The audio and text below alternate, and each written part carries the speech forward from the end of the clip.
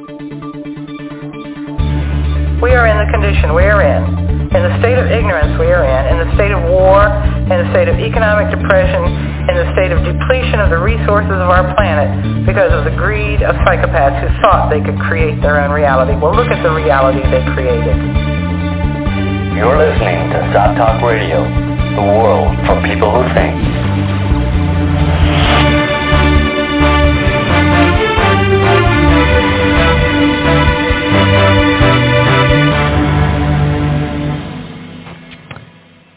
Hi, and welcome to Shop Talk Radio. I'm Joe Quinn, and with me in the studio this week are my co-hosts Neil Bradley. Hello. Jason Morton and Pierre Losquadron. Hello. Hello. So, this week we are talking to John Perkins. John Perkins is an economic hitman. He was an economic hitman. Sorry. Reformed. A reformed economic hitman. He is the author of several books, most notably, I suppose, the best-selling Confessions of an Economic Hitman.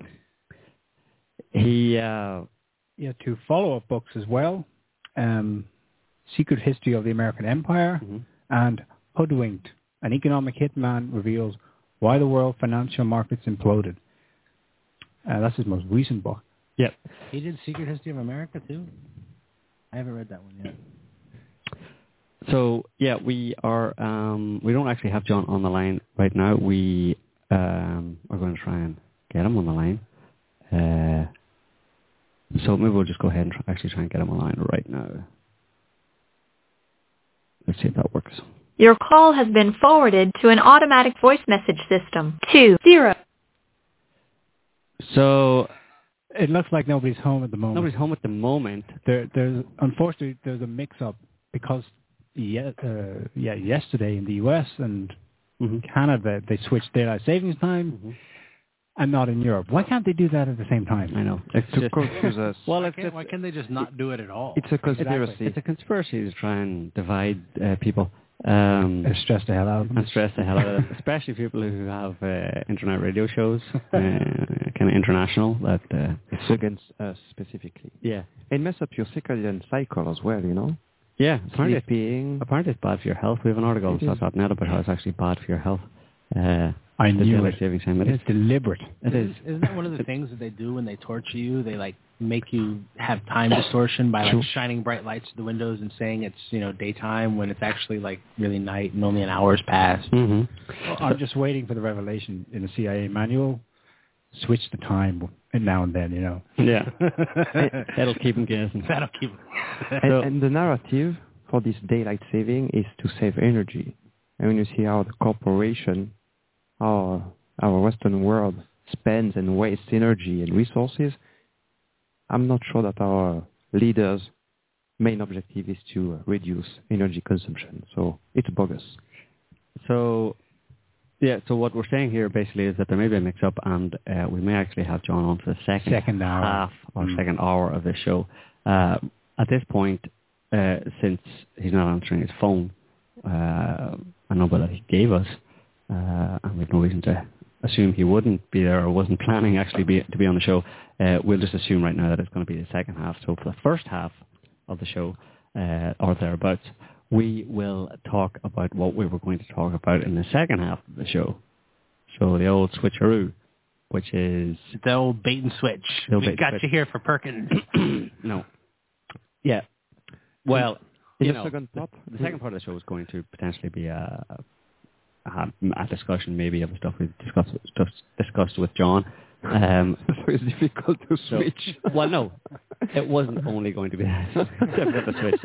It wasn't only going to be that. So, because we had other things planned in the sense of just a general rundown of what's been going on of late, of which there has been an awful lot of stuff going on of late on the planet, most notably Ukraine. Although we have dedicated a couple of shows previously to Ukraine. Well, it's rich with pickings. I mean, there's so many angles on this. It is a big... What did they say? It's a big... the hot tamale? It's a big ticket item. Hot news. It's a big thing. It's still ongoing. I mean, this is probably a rumor, so don't get too carried away with it. But Daily Mail in the UK published photos and video today of what maybe U.S. mercenary / Blackwater types on the streets of an eastern city in Ukraine. I mean, if there's any truth to that, then this thing just escalated. Yeah. So if I understand you, the idea, the hypothesis you're following is that once they've destabilized Western Ukraine, they're trying to destabilize now Eastern Ukraine that is more pro-Russian. Well, I don't have any hypothesis yet. I'm just saying that that's the observation. I first heard it and I thought that's got to be a rumor. No way. But it's been carried in the UK, I mean, mainstream UK media outlet. Who are they saying they belong to? They're saying they belong to Blackwater? They're suggesting they're Americans. Someone in the crowd is supposed to have cried out, "Oh, Blackwater, Blackwater." There's not much to go on. You just got some photos of these guys in the streets in a far eastern, pretty much near the Russian border, actually. Why would they even do that? Exactly. I think it's suspicious. I think they're more likely to be Russian. Sniffing. Troops, you know? Russian or Ukrainian or something. Yeah. Because maybe they've taken a page out of the other guy's books and are dressing up in the Blackwater uniforms and walking around shooting people. Yeah. My first thought when I first saw them before someone has suggested they were Blackwater was that they did look like American. Yeah. Simply because, at least I associate that their military camo is generally lighter in tone, the current one, than the Russian one. But that's the only thing I have to go on. But like Putin said in his speech, he's like, you can buy uniforms exactly. at like a military surplus store, you know? Exactly. It's going to be a lot of smoke and mirrors too. Yeah. Who's who, you know. So that's definitely going on. We've seen it already going on. I mean, there's a definite game of like Ukraine. who's on first, basically. Exactly. Trying to find out who's on first. And it's all just giant smoke and mirrors, like you were saying. Yeah. It's a shell game. 3-card money. Meanwhile, the sniper issue, who fired the shots back in Kiev some 2 weeks ago? Here you're talking about snipers that first shot at demonstrators and then turns against the police forces? Yes, not necessarily in that order, in fact. Some more information is coming out mainly via Russian media because they are actually in a position to be interviewing police forces who... Witnesses, not just police who were in Kiev, but other witnesses too. And they just describe a random pattern of shooting, not necessarily one day this side, this one day we'll shoot someone else, which will kind of make you think, well, maybe there were two different groups of people doing the shooting. Rather that the pattern of who fell on any given day was first policeman, then protester, and back and forth. So it was chaotic. Yeah, so it was designed. Why would you do that? To hysterize, to pour oil on the fire, and to increase the magnitude of the conflict? Sure. Yeah, I think to push it over the edge. I think most of our listeners might have come across Joe's analysis of the situation. And if you look at the timeline of events, not just in the Ukrainian situation, but in past, the precedent for this is people start getting shot in the head at a very crazy point. It's like it's been brought to the boil, so to speak, and then it happens. And you see in medias how the main argument they were using to legitimize this regime change was the violence. They kept repeating hundreds of casualties, hundreds of people died, and that was the only reason to justify this coup. They could only use that justification after the sniper firing had begun. Exactly. Yeah. There was a time lag. People think it happened in one day. It was spread over 3 days. The sniper shooting began on the 18th, and then on the 19th, the hysteria in the Western press went up a whole notch. Oh, protesters have been killed now. Mind you, a whole week before that, the Ukrainian security guys, unarmed, they were being beaten to death. True. Many of them had been killed at that point. Yeah. And let's not miss this point to point out the hypocrisy of that, where the U.S. government killed all the students at the Kent State massacre and also shot them in the head, if you remember. In Kent State, yeah. You know? So, I mean, like, hypocrisy much? Too much. But Jason, that was decades ago. We're in the new era now, and Obama, glorious leader, would never allow for that, would he? Of course he would. He's the world's biggest serial killer right now. I mean, he kills more people than all of the serial killers who have ever been caught, like put together in like one signing of his pen. Indeed. I mean, seriously. He might not even sign his pen. He might just give a nod because he doesn't want any records specifically tying him to any decision to kill anybody.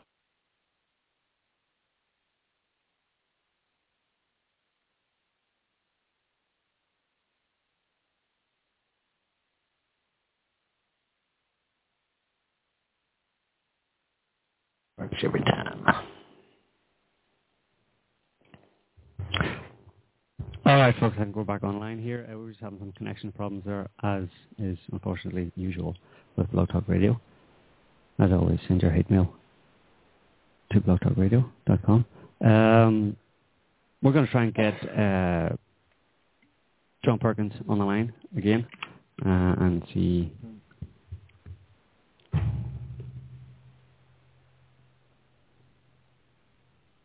Is not available. At the tone, please record your message. As you can apparently it doesn't work. Not available. Anyway, so we'll just carry on with our discussion there for a moment. Where were you, Neil? You were saying something very interesting, I think. I was, yes. Well, the situation in Ukraine at the moment, yeah, there may be mercenaries on the ground involved. We don't know. But what we do know is that over in the west of the country, Kiev and beyond, there were 2 incidents that popped up yesterday. Not good news, but we kind of saw it coming. In 2 cases, there were reports of munitions from Ukrainian military depots gone missing. Again. Yeah. Oh, no, guns, 15,000 guns and 100,000 bullets went missing before the rise. Yes. Nasty. But no, this is something else. We're talking about what are called man pads. They're basically shoulder-carried surface-to-air missiles launchers. And the Ukrainian military has said, oops, we don't know where they went. So they've been pinched. And that's just one incident. There's another one. I think they have stolen grenades or some heavy munitions. So man pads, what does he suggest? Guns is more for riots and man-to-man conflicts. Infantry.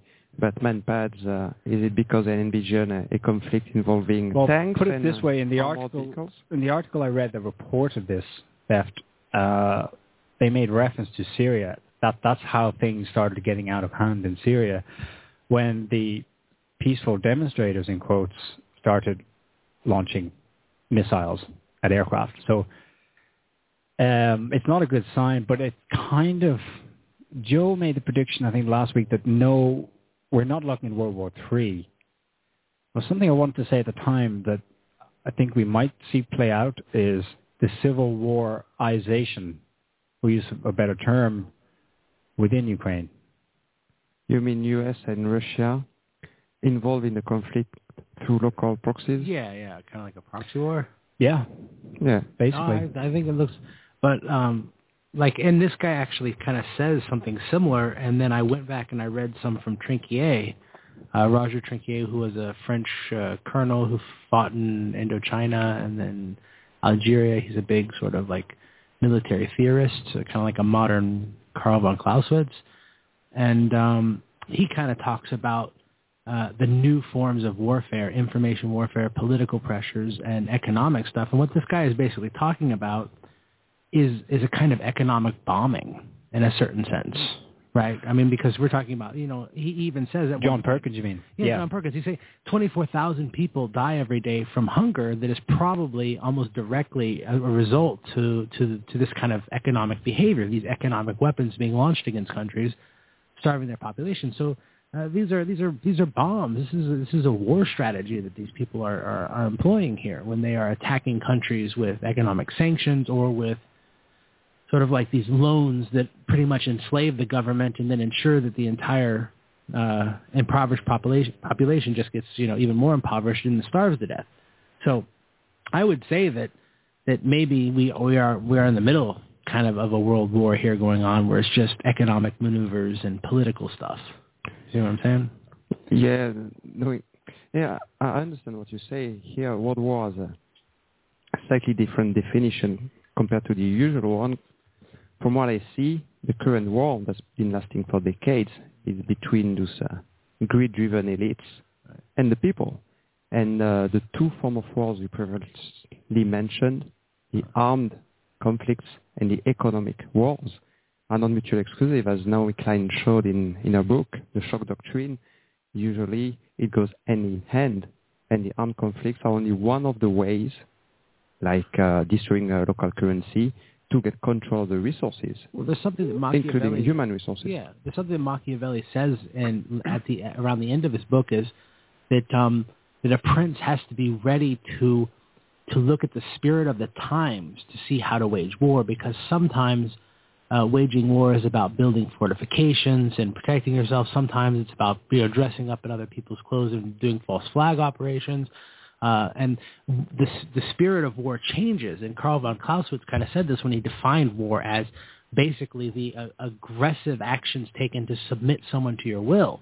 He doesn't necessarily say that they have to be bloody and violent. You don't have to be shooting people to be basically attacking them and really hurting them, which is kind of what's going on here. I mean, the Ukrainian people are the ones suffering out of this for real, you know. And they're the victims of several kinds of attacks. They're the victims of armed attacks, as Neil previously described.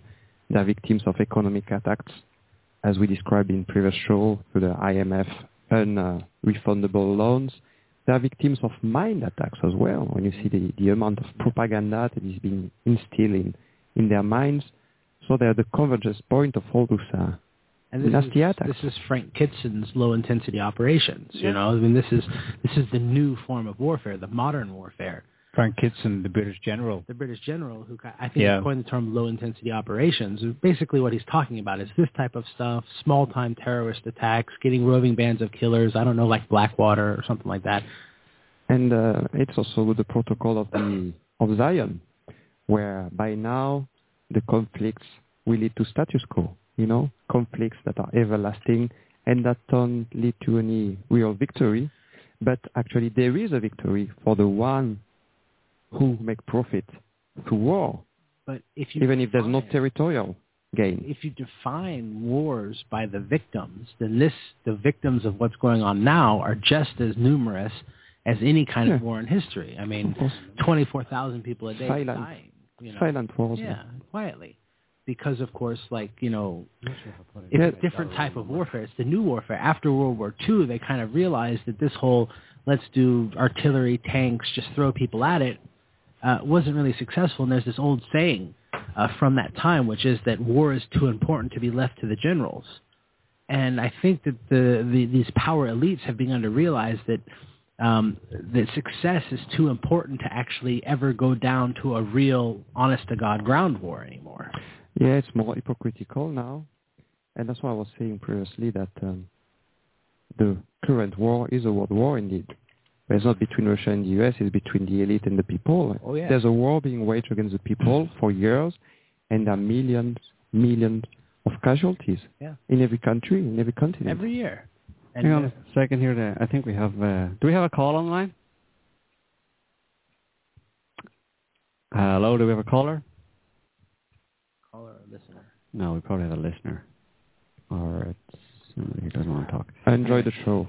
Anyway, yes, very true. World War III. I'm sure most of our listeners have heard, or if you haven't read his books, you've probably seen Perkins interviewed. He's been on numerous documentaries, not least the Zeitgeist one, Project Uncensored, and a few other fairly well-known, at least in alternative circles, documentaries. Now, he has a kind of the way he's described the process is that first they send in the economic hitman to try and convince leaders of a country that they need a huge loan. If that doesn't work, then they send in the jackals. and it's a whole level up. That's a direct threat to the leader or group's life, basically.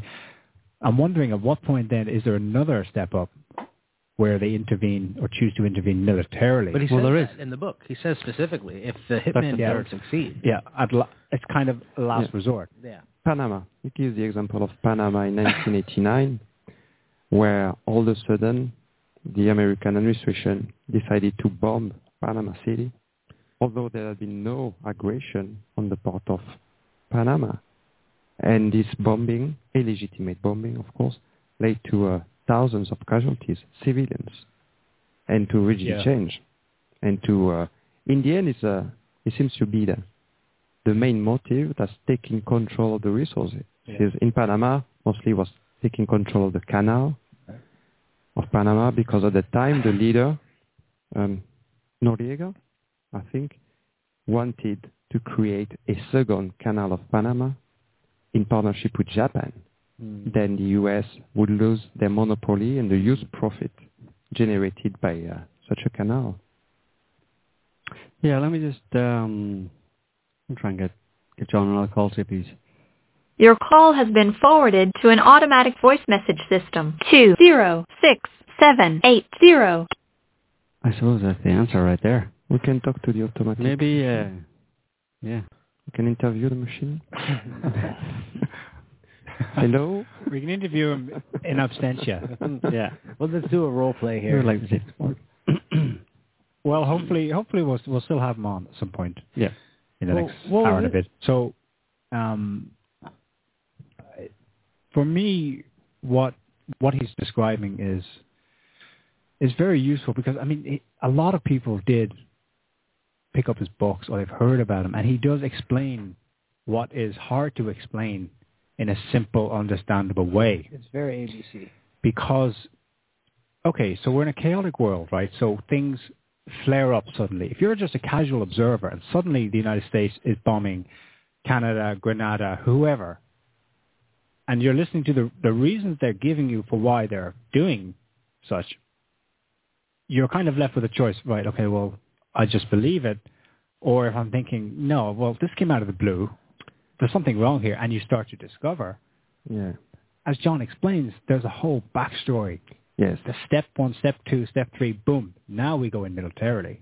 What I find very tricky is that they are smart. And the medias spin things. And in such cases, they will shift from a pro-empire versus anti-empire towards a good versus bad. But we should not be mistaken.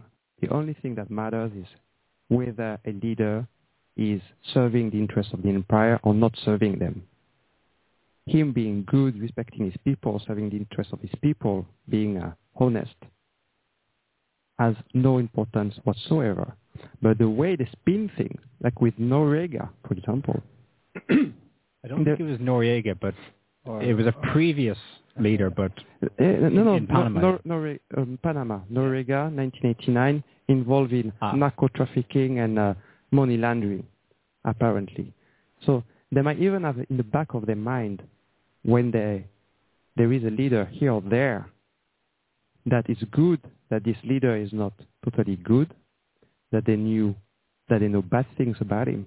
Because then if one day they have to get rid of him, they can start a mediatic frenzy, focus only on the negative points and the weaknesses of the leader to justify getting rid of him. It's totally bogus. I mean, that's what they did with in Tripoli, in Libya, with Gaddafi, Colonel Gaddafi. That's what they're trying to do with Bashar al-Assad. You see this twist. The main reason, or the main reason they invoke to justify the action is, because he's bad, he's despotic. But that's bogus. It's because he doesn't serve the interests of the empire. How many, look at Africa, or look at Latin America. There are dozens of leaders that are terrible despots and who have been here in charge for years. Why? Because they do serve the interests of the empire. Yeah. Part of the reason why I interrupted you there regarding who was the leader of Panama was because I was actually confusing it with an earlier incident that John Perkins describes in his more recent book, Hoodwinked. You see, there are no saints and sinners in this. Yeah. The leader in question, I think he was a general. Torrijos. Yes, that's him. Perkins relates a conversation he had with him on his yacht, on this guy's yacht. Surrounded by bikini-clad babes and drinking whiskeys, living the high life. It's not that this guy is a saint and therefore it becomes a bad man. It's that he realized that he wanted to do something that went against the terms previously agreed.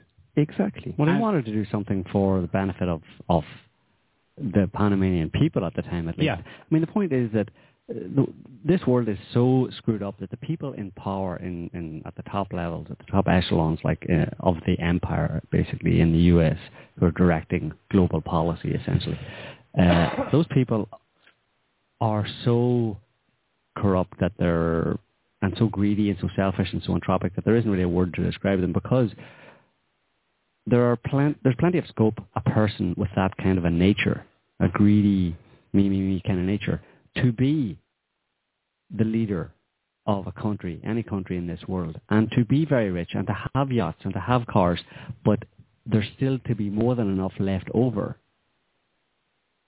for, at the very least, the ordinary people of the country not to be rolling around in the mud and in poverty. So the point here is that it's not an either-or kind of situation. It's possible to have a wealthy elite and having a wealthy elite does not automatically require that you have millions or billions of people in slavery or in poverty, obviously. Mm-hmm. So the fact that there are so many people in slavery and in poverty in this world is simply evidence that the elite of this world are far beyond just your run-of-the-mill average greedy kind of person. Yeah. There's something else they want to dominate, they want to control, and I think they actually enjoy having people in slavery and seeing people poor. They get a kick out of impoverishing the masses of a given country. For me, that's the only conclusion. Or it's that their greed is insatiable, where when they have 100 cars and 100 yachts, they want 200. And it's basically never ending. And in that scenario, sure, you're going to have a lot of very poor people, because when you've got haves with an awful lot and the have-nots basically have to have nothing. It's a zero-sum game. And I think the two causes or the two motivators you mentioned are not mutually exclusive. And you described quite to a T the psychopathic mind. A, this insatiable greed, is always more, this never-ending drive. And B, the fact that psychopaths do enjoy the suffering of others. Yeah, it's a horrible combination. Well, if you add into that, he does kind of at a certain point talk about this, how there's no kind of grand conspiracy, and there's government conspiracies, and we toy around with this idea that there's no super ultra mega grand conspiracy necessarily inside the government. There's probably a lot of different ones, but he does say basically that what pushes it along is this American kind of Randian ideology about capitalism and profit. And in a certain sense, I think what underpins that is a fundamental belief that if you're rich, you must be rich specifically because you are intrinsically better than those who are poor.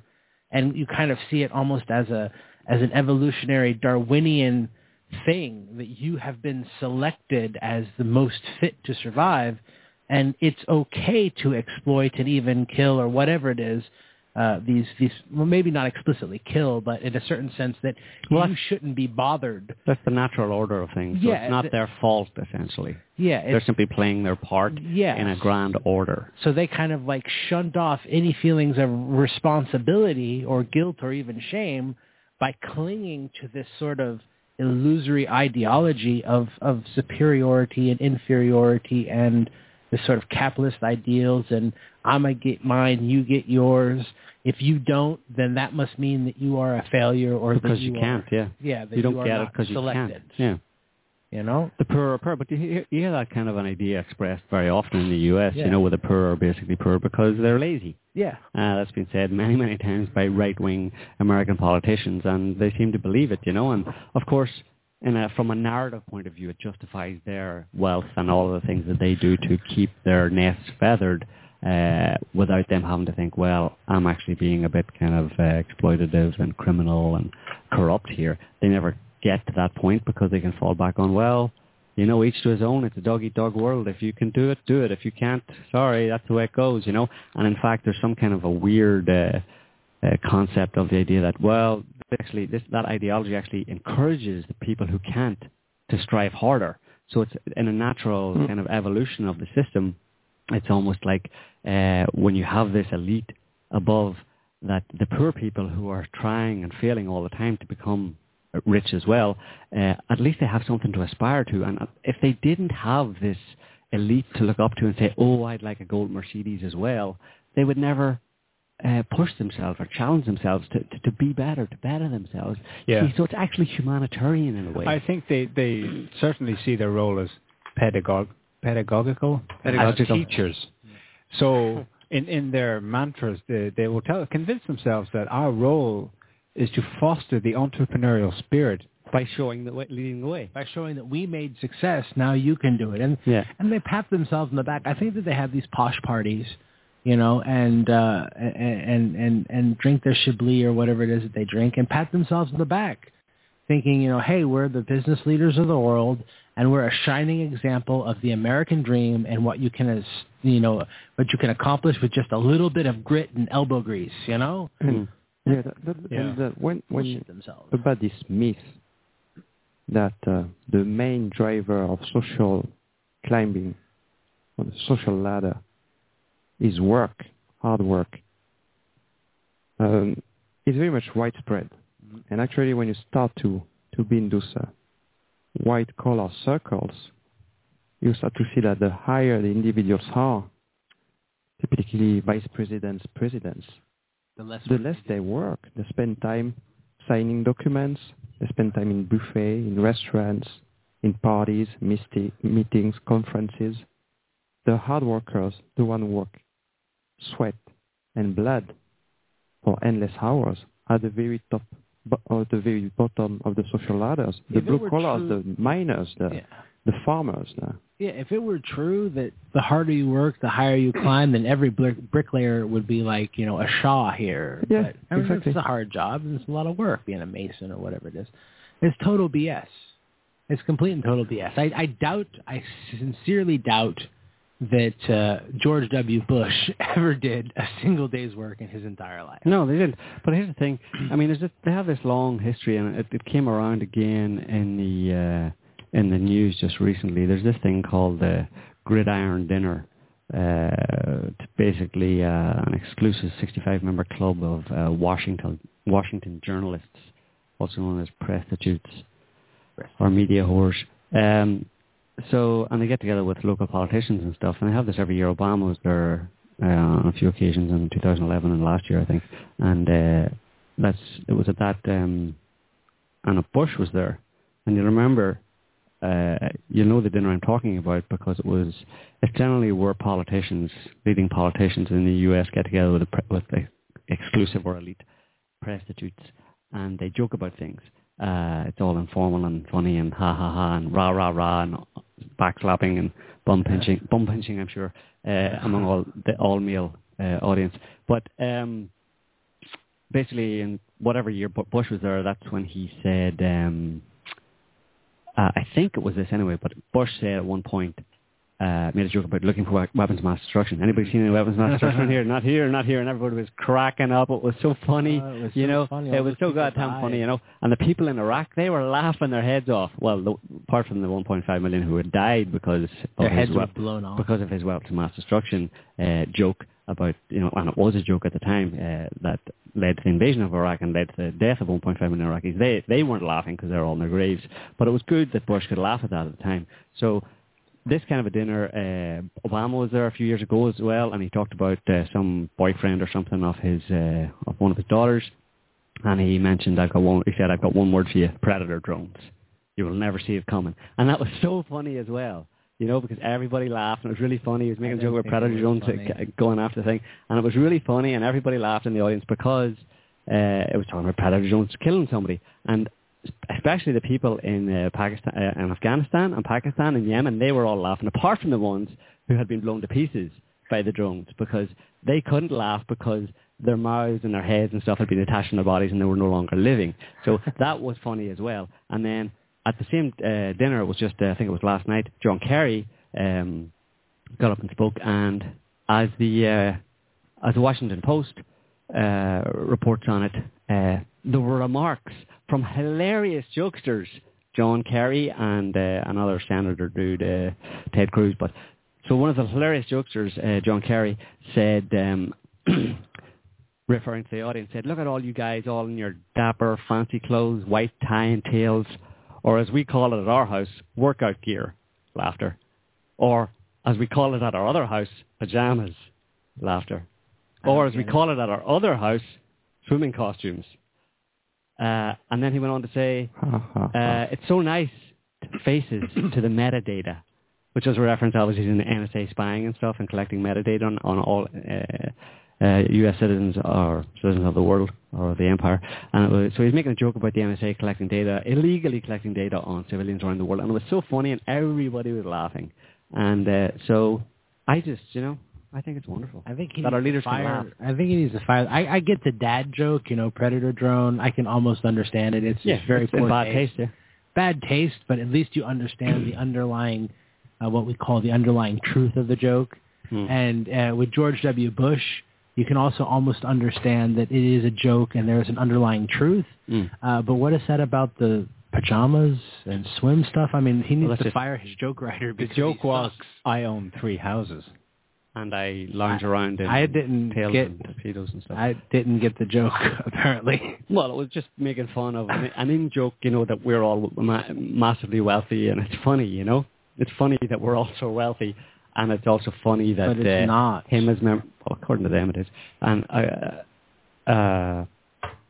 it's also funny that you can make jokes about the NSA spying on citizens and stuff, and everybody will laugh, and then it'll be reported in the media as a joke.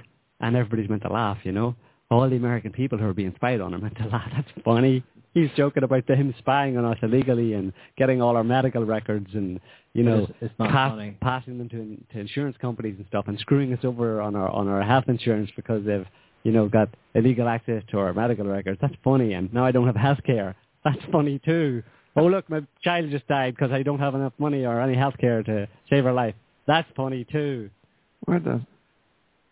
That seems that's maybe an aspect of the psychopathic mind, because when you think about it, those people were having fun about Iraq and weapon of mass destruction. Most of them had directly or indirectly blood on their hands, and they were laughing about it. And I guess that's how psychopaths think. It's not funny. The fun of killing human beings. I think when they get together like that, it's a bit like what Cleckley described as the vacation into filth. Yeah. Where it for them it is actually this stress, in quotes. They don't really experience stress, but the stress they feel of having to deal with those normies out there all the time and having to exactly. You know, of course we didn't mean to kill 1.5 million people.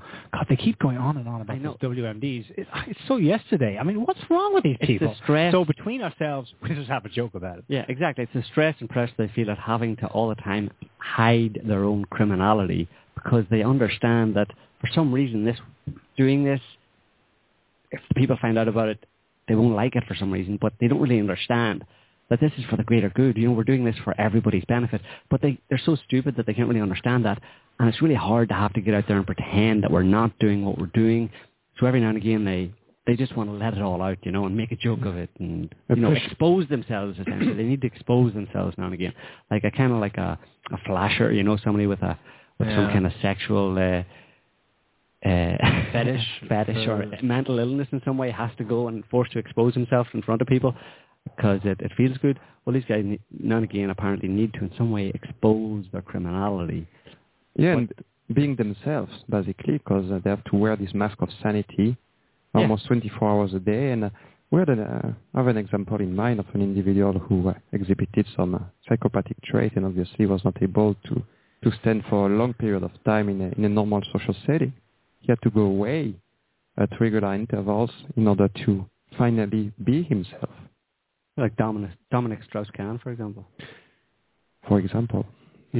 Famous IMF, head of the IMF, economist par excellence, and every now and again he had to go to some seedy dive and roll around with a bunch of other men. And apparently he was trying to rape his hotel cleaning room lady or something. Yeah, he had to do that as well. Amongst many other exploits. Yeah. And of course, the point about these stories, these dinners, they have these dinners and it's like a release for them. And of course, they can rely on the mainstream media to cover it up for them to some extent. Like I just said, the mainstream media referred to them as hilarious jokesters. That hilarious jokester Bush making, fun of. I mean, it's horrible. It's absolutely horrible. But there you go. That's the world we live in. Yay! Anyway, let me try and get Mr. Perkins on the line again. Your call has been forwarded to an automatic voice message system. Apparently our call keeps getting forwarded to John Perkins' automatic voice messaging system. So, anyway, there's one thing I wanted to mention as well about elites and leaders and all that kind of stuff in Ukraine. And it kind of gets into the idea of whether or not the whole thing is a bit of a charade or theater in some way, Ultimately, most things are. I mean, the entire Cold War was a charade for a specific agenda, for a different agenda and stuff, behind the scenes. But I was struck by the fact that all of this saber-rattling was going on between the US and Russia, and you had Russia supposedly invading Crimea, and, for a lot of people, the threat was there on the horizon that this could could devolve into some kind of an actual armed conflict that wouldn't be good for anybody, at least this side of the world. And but at the same time, as this was going on, I see the Russian foreign minister, Lavrov, meeting with John Kerry, and they're all smiled and, sitting down, laughing and joking and cracking jokes with each other and stuff, coming back to the joke idea. And it just was such a disconnect, because in normal human relations type thing, no normal person would do that. If they, for example, were in some kind of a serious disagreement or conflict with another person, say it was a legal issue. I mean, if you're filing some kind of a case for whatever, some kind of illegal activity that someone else has been doing that has affected you, or vice versa, whatever, if you're on the receiving end of it, whatever, when you meet that person, unless they're a good friend, you're not going to, and if they're a good friend, it wouldn't be happening anyway usually, you're not going to be all cheery and smiley and jokey and happy, But of course you can put that down to diplomacy, that this is the way diplomacy works, that even if you're not very happy with a person, if you're a diplomat, if you're a leader of a government or a high-level politician and you meet your counterpart or whatever, you're meant to, put on a brave face. Don the airs and speak the lingo. Yeah, but it's also very kind of hypocritical and cynical. Would expect, in a normal reaction, you would expect contempt to come through in some way. Yeah, but at the same time, the problem is that can't be taken too far, because then you can't have any kind of diplomacy at all. If it's so bad that you're not actually going to talk to the person, well then that's it. You draw the line. You say, okay, point your missiles at each other and see who pushed the button first, type of thing. So it's a bit of a difficult situation. So how do you act? I'll bring out a historical precedent on that, which is the way that Julius Caesar treated Cicero. In spite of Cicero's varied actions, I think he even wrote him a very complimentary letter about one of the books that he had published and flattered him, tremendously, even though I think this was post-Catilinarian times, actually, when he knew that the guy was a psycho killer. So, I mean, there is a historical precedent where a savvy politician will know that it's better to to not show your hand. Well, I mean, there's kind of like this whole idea of the poker face, right? Yeah. And the poker face is supposed to be emotionless. But that's not always the truth, because sometimes you want your face to show the emotion that would come with really good cards when you don't have them. So sometimes it's in your benefit to actually misrepresent the way you feel about a person. So, I mean, like Joe was saying, there's a diplomatic aspect to this. So, I mean, just that he was sitting there talking and joking with this guy doesn't necessarily indicate that he doesn't really think that the guy's a total screwed-up bastard. And, I mean, when you're looking at John Kerry, I mean, this guy is the D-bag to end all D-bags. I mean, he is incredibly facetious and flippant. He's a flip-flopper. He's a liar. He's an opinion mercenary. He will say and do anything for a few minutes of airtime, basically. I mean, he's a press whore, basically, in the sense that he loves getting down for the press. Any chance he can get to talk and get some FaceTime, he's just suddenly blown up. I never heard of this guy until a few years ago. Who the hell was John Kerry? And then suddenly he's running for president, and now he's all over the press all the time. Well, in the late 60s, early 70s, John Kerry, he served in Vietnam, and then he became an anti-war activist. Supposedly. And he was up there with, I think he was a campaigner on behalf of the guy, the whistleblower who spoke out, whose name eludes me, the guy who leaked the Pentagon Papers. And Kerry was involved in that. I mean, that at the time, that was the most... Here's why I think it's all bullshit. Mm-hmm. He was in Skull and Bones. Yeah, he was. He was a Yale graduate in Skull and Bones. So you know what? Everything he did was suspect, like right off the bat. This guy was in the military, 2 words, CI period A, or something like that. When he came back from that whole, like, I got captured, no, that was John McCain or whatever it is. Kerry didn't get captured, did he? And no, it was McCain, yeah. Yeah, it was McCain. Another point about Lavrov,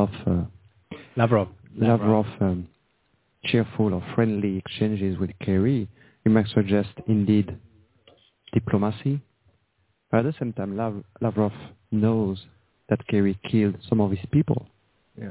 And he was friendly nonetheless, so it might be a glimpse as well of this multi-level show that we described previously. On one level, there are indeed some conflicts, but ultimately, it's all a one world order, and they're all part of the same plan. Let's throw out a bit of a theory here. I think that what has happened, this is not possible. Normally, I usually say that all politics is completely a show and it's all fake. But throwing that aside, let's say for an instance it is not completely fake.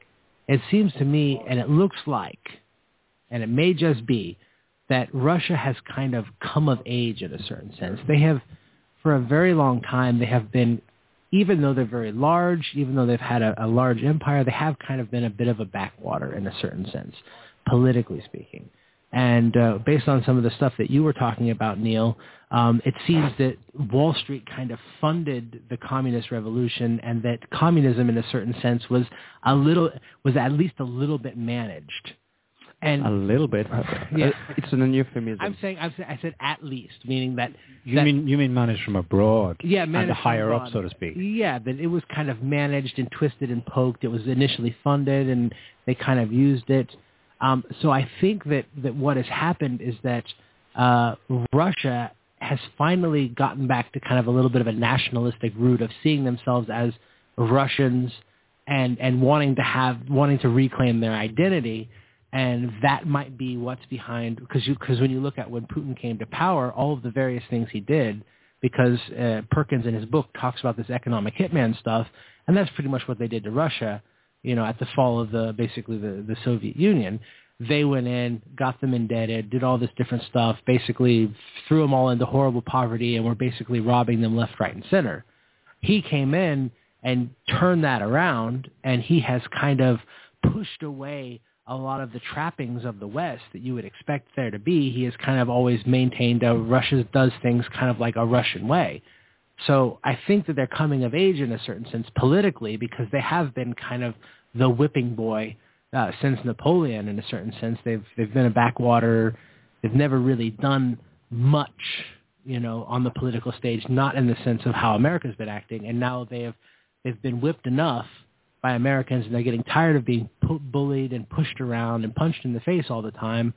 And now maybe they're punching back. Well, they have Soviet Russia for most of the 20th century was definitely a backwater and was used as a justification, Red Scare and stuff for the expansion of the American empire. But previous to that, when there was several different empires before the rise of the American empire, you had the British Empire, you had the Russian Empire, and you had Japanese had a bit of an empire and stuff, and various other states like the Netherlands and Spain and stuff. But in 1905, for example, or around the turn of the 20th century, the Russian Tsars and the Russian Empire at that time was very well to do in the sense of on a par with pretty much every other developed nation in the world at that time.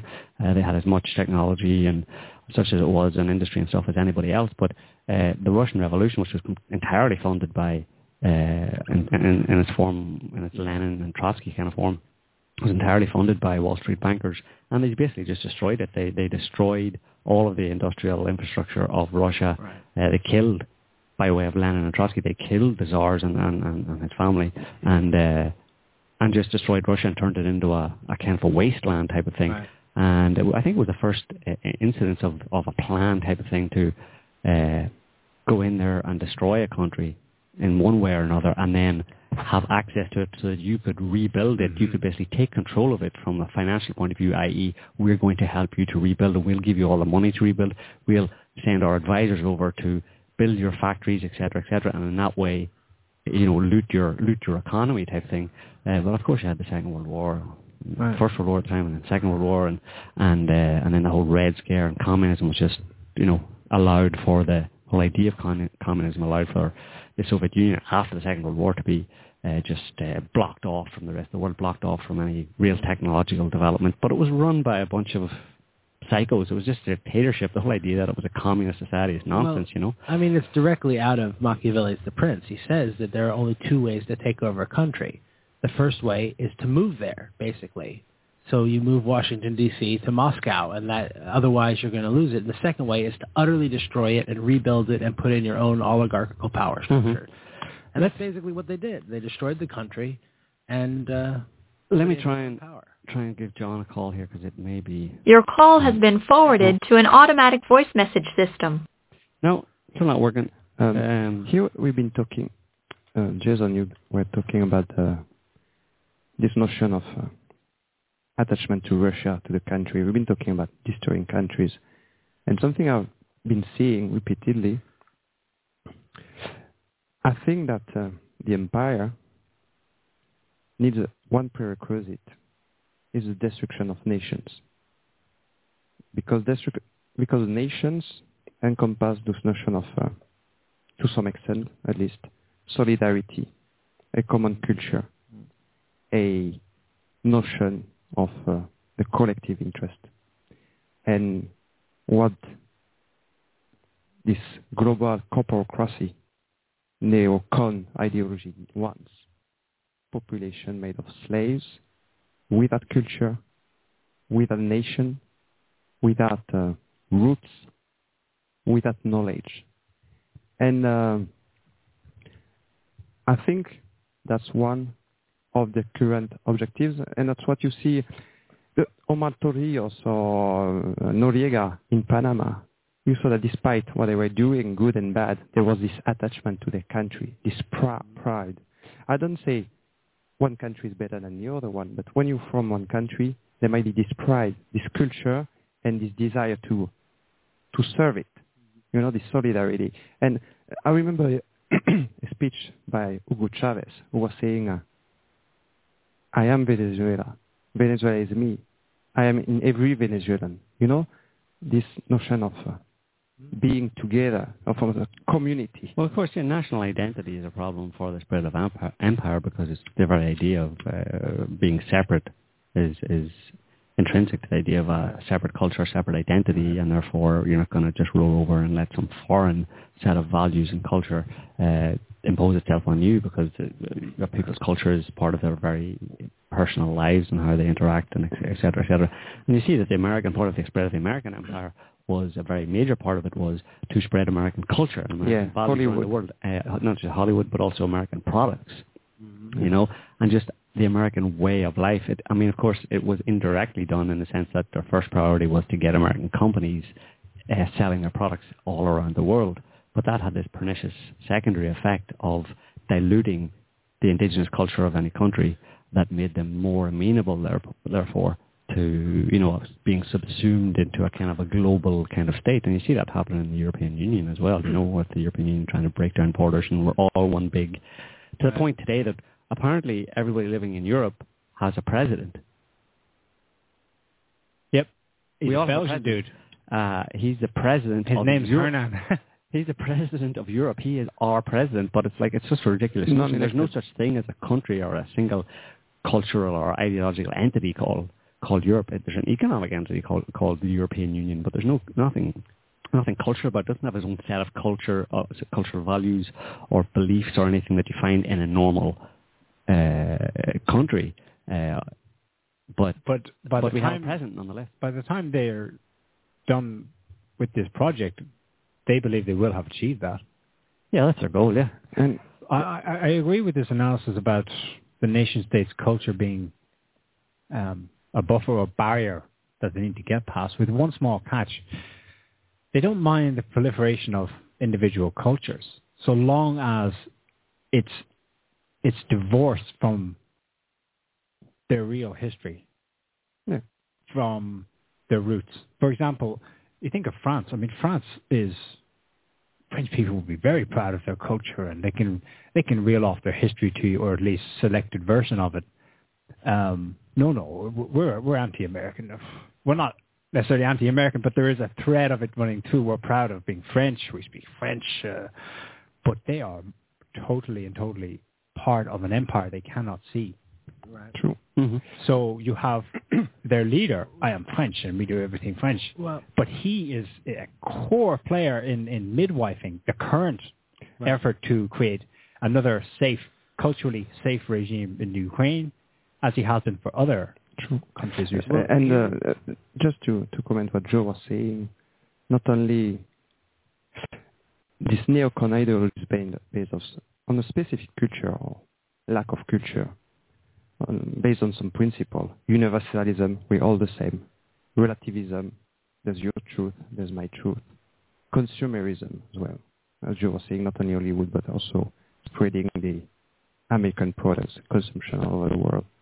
And I think to some extent, it's a zero-sum game between being and having.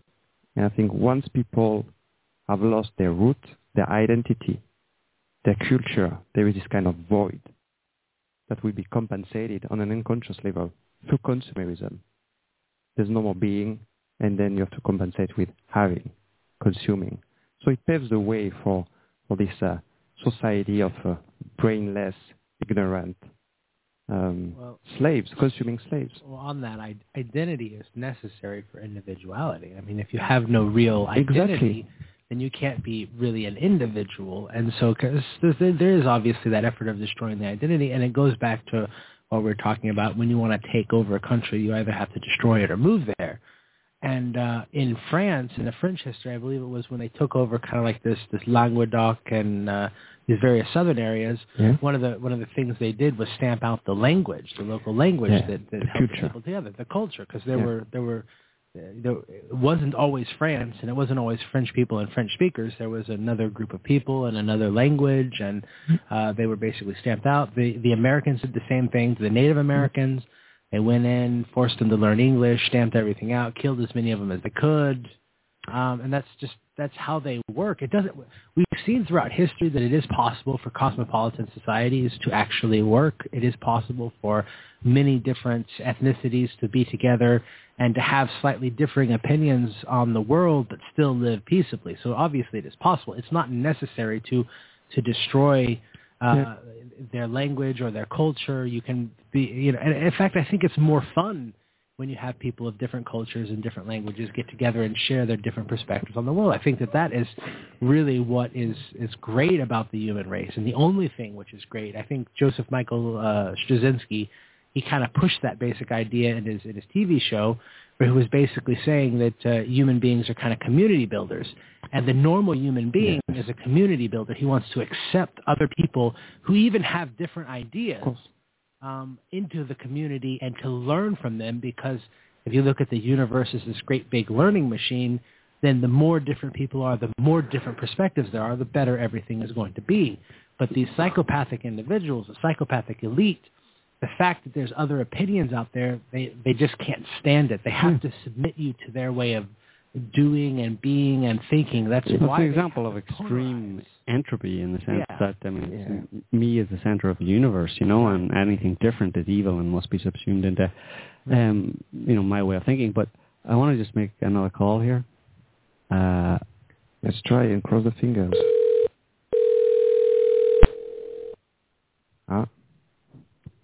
This is a cell phone.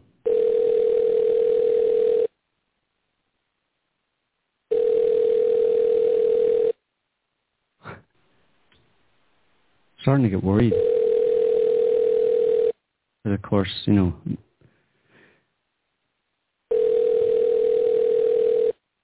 the evildoers in this world wouldn't think twice about bumping off.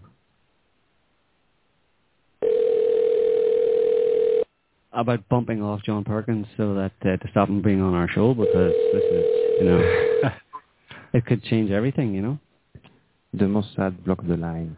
I hope he's okay, but I'm sure he's been speaking out for 10 years, so I think at this point he's got a little bit too much light on him for them to bother. In fact, if you haven't read his books, they are worth reading because there's the personal element. Of course, he was involved in a lot of what we're talking about here, so he's got first-person account. But part of the story is how he got out of it. So, he started to see things, and he started to go, well, is this right? But it took time and deals, and I think he did have threats on his life at one point.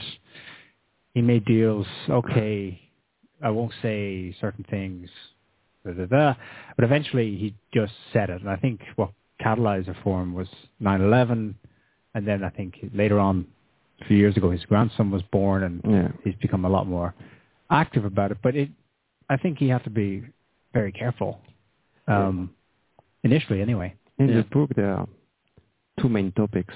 There is the modus operandi, how to take control of a country, economic, finance, military operations, and there is a more, as you say, personal aspects, that is internet struggle. Am I doing something wrong? Why am I doing that? Am I a slave? Am I destroying countries? What about all this luxury, this money I'm getting, this social status? And while the economic part... Hang on a second up here. Go on. Hi. Is this John? Yes, it is. Hi, John. This is Joe from South Talk Radio. Hi, Joe. How are you? Not too bad. This is your cell phone, yeah? Yes. Do you want us to call you back on? Are you okay for? Do you have time to have a chat with us here today? Sure. Yes. Do you would prefer to use a landline? It's totally up to you. Whichever suits you best. Maybe better for some quality. Well, I don't know. This is fine with me, but if it's not working for you, then we can use a landline. No, I think it's working okay. Yeah. Yeah. Well, anyway, okay, great. Welcome to the show. We've just been chatting about world affairs, Ukraine, that kind of thing, and it's all been pretty much relevant to your own history and the books you've written. So I suppose we obviously have a few questions for you. We want to explore the topic of economic hitman, and it's probably the first thing to ask is, you coined that term, economic hitman, but is that really what it's all about? Yeah, that's what it's all about, I think. It was a term that actually a woman who trained me used. Her name was Claudine, and it was a tongue-in-cheek term. It was sort of used like spook or, spy. Most CIA agents don't call themselves a spook or a spy. They're business attaché or commercial attaché to some embassy someplace, or they have some other title. And my title is Chief Economist. Right. And maybe you can describe why did they recruit you in this big engineering corporation, Maine, that had linked with the Secretary of State and NSA? How did you end up being a chief economist in this corporation? Well, I was trying to avoid the war in Vietnam, and my wife at the time, her father was very high up in the Department of the Navy, and one of his best friends was very high up in the National Security Agency, the NSA, and that was conceived that was a possible draft deferrable job. So he arranged for me to go in for interviews, very extensive interviews, psychological tests and the lie detector, et cetera, and they determined at that point that I would make a good con artist. Essentially, I think that's what an economic hitman is, and they also figured that they could attract me into it because I had three weaknesses that I think maybe we might consider the three big drugs of our culture: money, power, and sex, and I wanted all of them. So it was a good catch. And Claudine had told you about what this job was really about? Yeah, once I was in, when she trained me, she was pretty clear about it, but it was, the thing is, none of it was illegal. What I did was exactly what's taught in business schools and the World Bank supports, is putting developing countries into deep debt, using the money from the World Bank or Asian Development Bank or one of the sister organizations to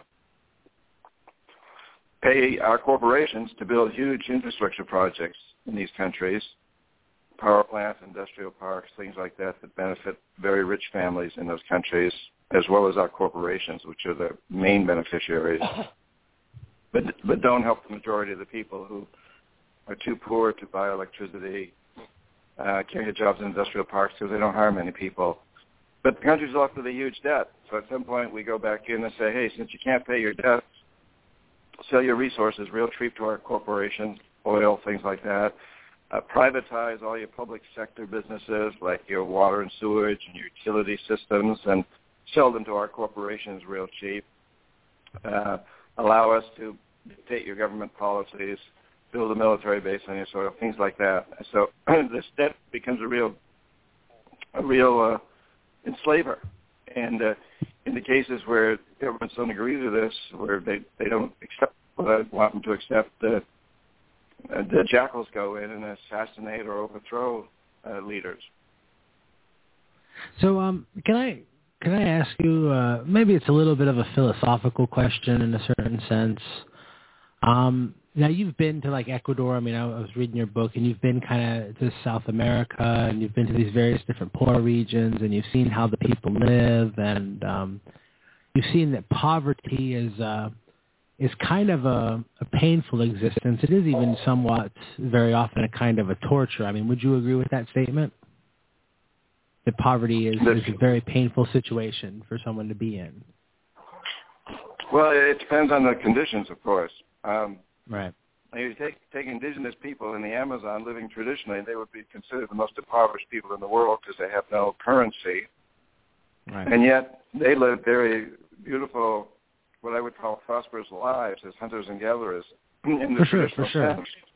On the other hand, people that are pushed into poverty because of industrialization, because of the encroachment of cities, because they've been lured to take jobs in sweatshops and have to work 60, 80 hours a week and on very, very little pay. Yes, that's a torture. That's a torture. And a lot of those people, because I should qualify that what I mean by poverty is somebody who's, living in a tribal society, the fact that they don't have money, they don't really have impoverished lives. It's when they move into a city or get forced into a city and they no longer have access to the lifestyle that they were used to. Now they're forced to live a Western lifestyle, but then at kind of an impoverished level. And that is because I was born very poor, and I did live a very impoverished life for the first 9-10 years of my life. So I mean, I know that it's pretty bad. I didn't have it as bad as a lot of people, but when I look at the images and see how people live and see how they suffer, and the lack of proper medical care, and your children dying because you can't get health insurance, and this, that, and the other thing. And I look at that situation. I just want to ask you. Which do you think is worse, an army going in and shooting a bunch of people, or the economic sanctions that get put onto these countries that force so many millions and millions of people into lives of in certain senses, abject poverty and suffering? I mean, which do you think is worse?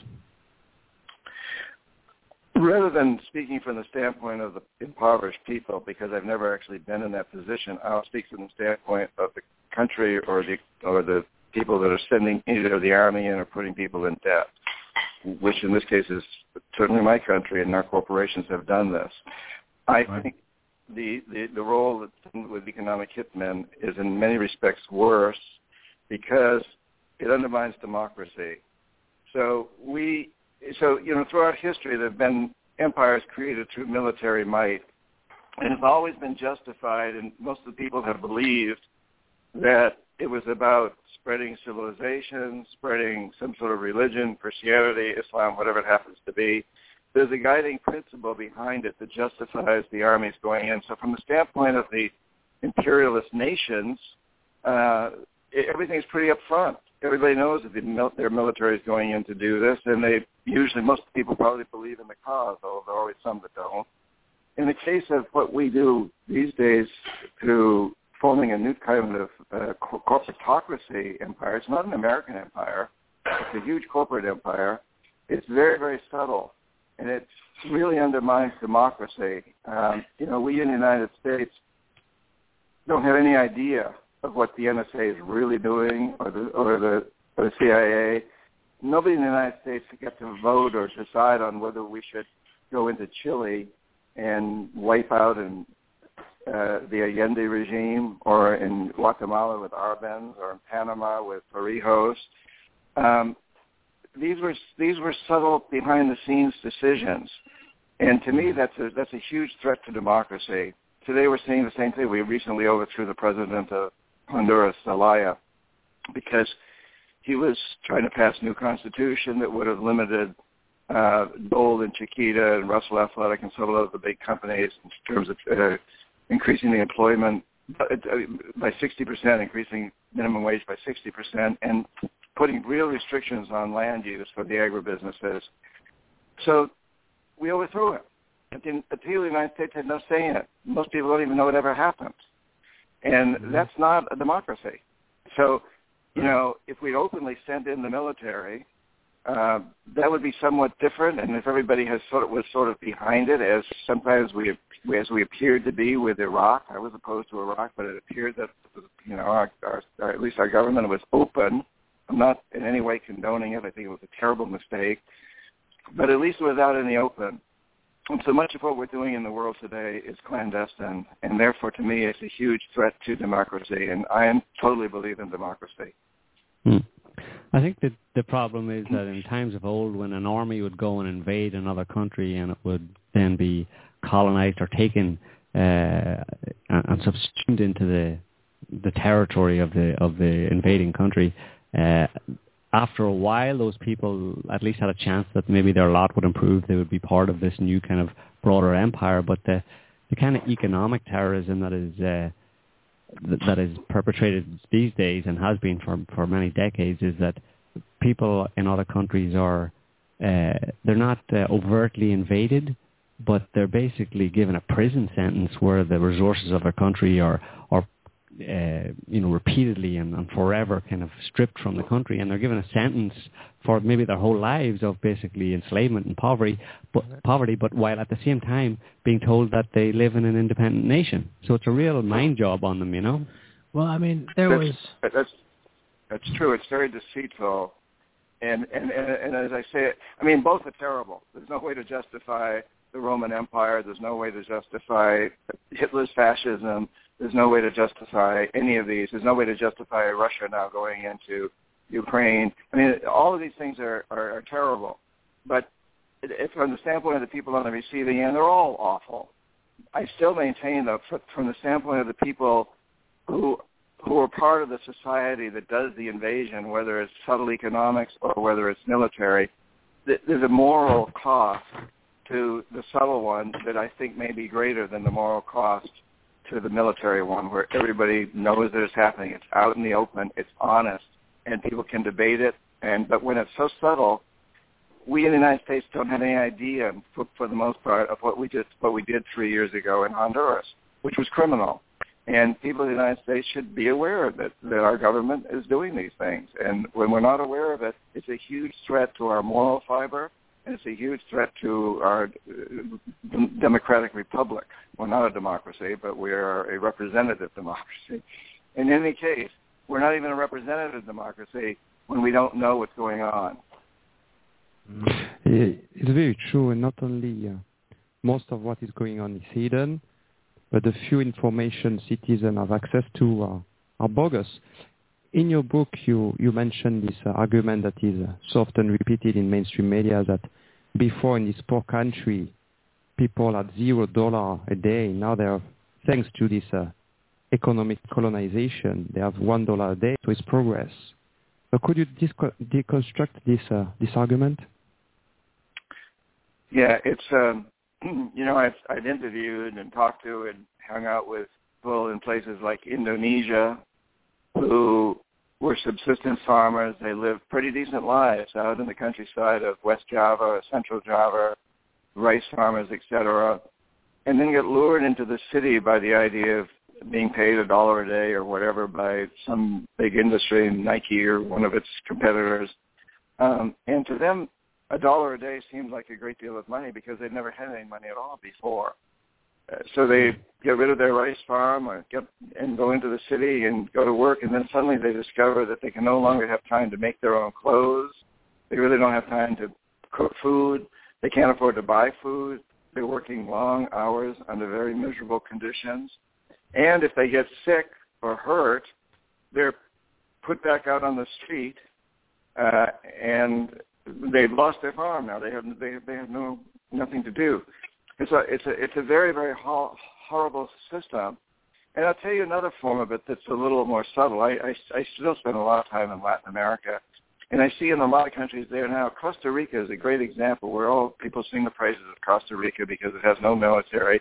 Actually, it has a huge military. It's the United States military, which is our Caribbean, Latin American fleet is based right off the shore of Costa Rica, so they feel pretty well protected by us. They don't need a military. But in any case, American people from the United States are going down and they go to a farmer and offer him $250,000 for his farm, and he's been eking along, basically making subsistence living, maybe making $100,000, possibly $1,000 a year by selling some of his produce. $200,000 seems like a fortune to him. They buy the farm from him. The farm goes out of productivity. They're just gentlemen farmers. And he moves someplace into a city or a town and thinks he's going to have a great life on his $200,000. So suddenly discovers that, 3 years later, he's broke. And he doesn't have a farm anymore. And we see that go on and on and on and on. And the people who bought the farm are not bad people. They don't realize. They think they're giving the guy a good deal. We're uneducated about these things, and it's why talking about these on blogs like yours is important, because the more we can get people to understand the unintended consequences, often they're unintended consequences, of what they do. And you'll also hear an argument by the industries of the world, the Nikes, et cetera, that, well, we're just giving these people jobs. And you can make a very strong argument that some of these people do go into the city, and if they stay healthy and they can keep their job long enough and build up a little savings, they may be better off. But in general, it's a terribly exploitative system that often is due to unintended consequences, stupidity. We just don't understand what's going on in the world. And this ignorance you just described doesn't apply only to us, citizens. From what you write in your book, apart from Claudine, Bruno, you were part of top management. Most of the engineers, most of the workers in those global corporations were not aware of what was going on. Is it the way you perceived it? Our whole education system is at fault here. Yes, these engineers that I worked with went into these countries thinking, as I did at the beginning, well, if we can just build an electrical power system for these people, it's going to improve their economies. And in fact, statistically, it does. The economies grow. But what the statistics don't show is that the GDP, the economic statistics, pretty much reflect the very wealthy people. They don't say much about the poor because the poor are part of the official economy. If they trade, my fruits for your vegetables kind of thing in local markets, or even if they use cash, it's never recorded in the national statistics. And we're certainly finding that true in this country too now, where we know that we can have what seems like economic growth and GDP, while at the same time unemployment is going up and more houses are being foreclosed on. We've seen that in the last years. All that says is that the Koch brothers and the other very, very wealthy people are making a lot of money and everybody else is doing poorly. So these statistics that we've been using all these years and that are taught in business school are very, very faulty statistics. And that's part of the problem is our means of measurement is very, very skewed toward making the corporatocracy look good. Yeah.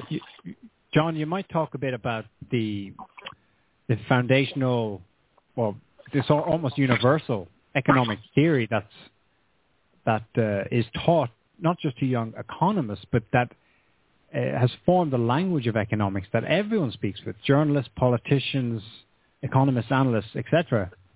This the very indicators that people use to speak of how well a country is doing have their roots in a very particular neoliberal Friedmanite economic theory. Perhaps you can instruct us a bit about that.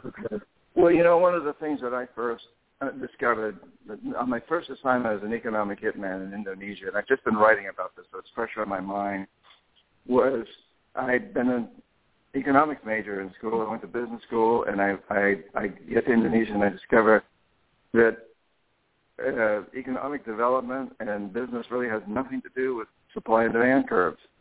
It's a theory it's just not relevant to the real world. And I think it's interesting that recently one of our Nobel Prize winners, Joseph Stiglitz, has written a book that says very, very much the same thing. He says that economics is not driven by supply and demand. It's not driven by what we think of and what we teach in our colleges. It's driven by politics. But he doesn't go on to say in that book, but what I say often is that politics is driven by big corporations, the corporatocracy.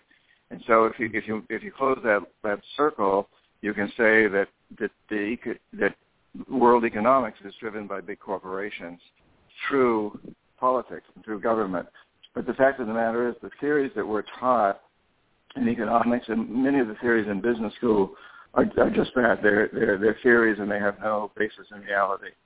They may have at one time, when Adam Smith came along and developed some of these theories, and when people like Paul Samuelson wrote about them in the textbooks several generations ago, they may have been relevant, but they're not relevant now, and they weren't relevant when I was in business school in the late 60s and early 70s. I thought they were, but I learned once I got out of business school that those theories had nothing to do with reality. Yeah, and the insanity of it is, I think Milton Friedman was being asked what went wrong in Chile, and his answer was something like, well, because Pinochet stopped implementing what I told him to do, he didn't go far enough. Because of course he came up against the reality that what he was doing was going to, in his case, he would lose power because it would create such a backlash. It's insane.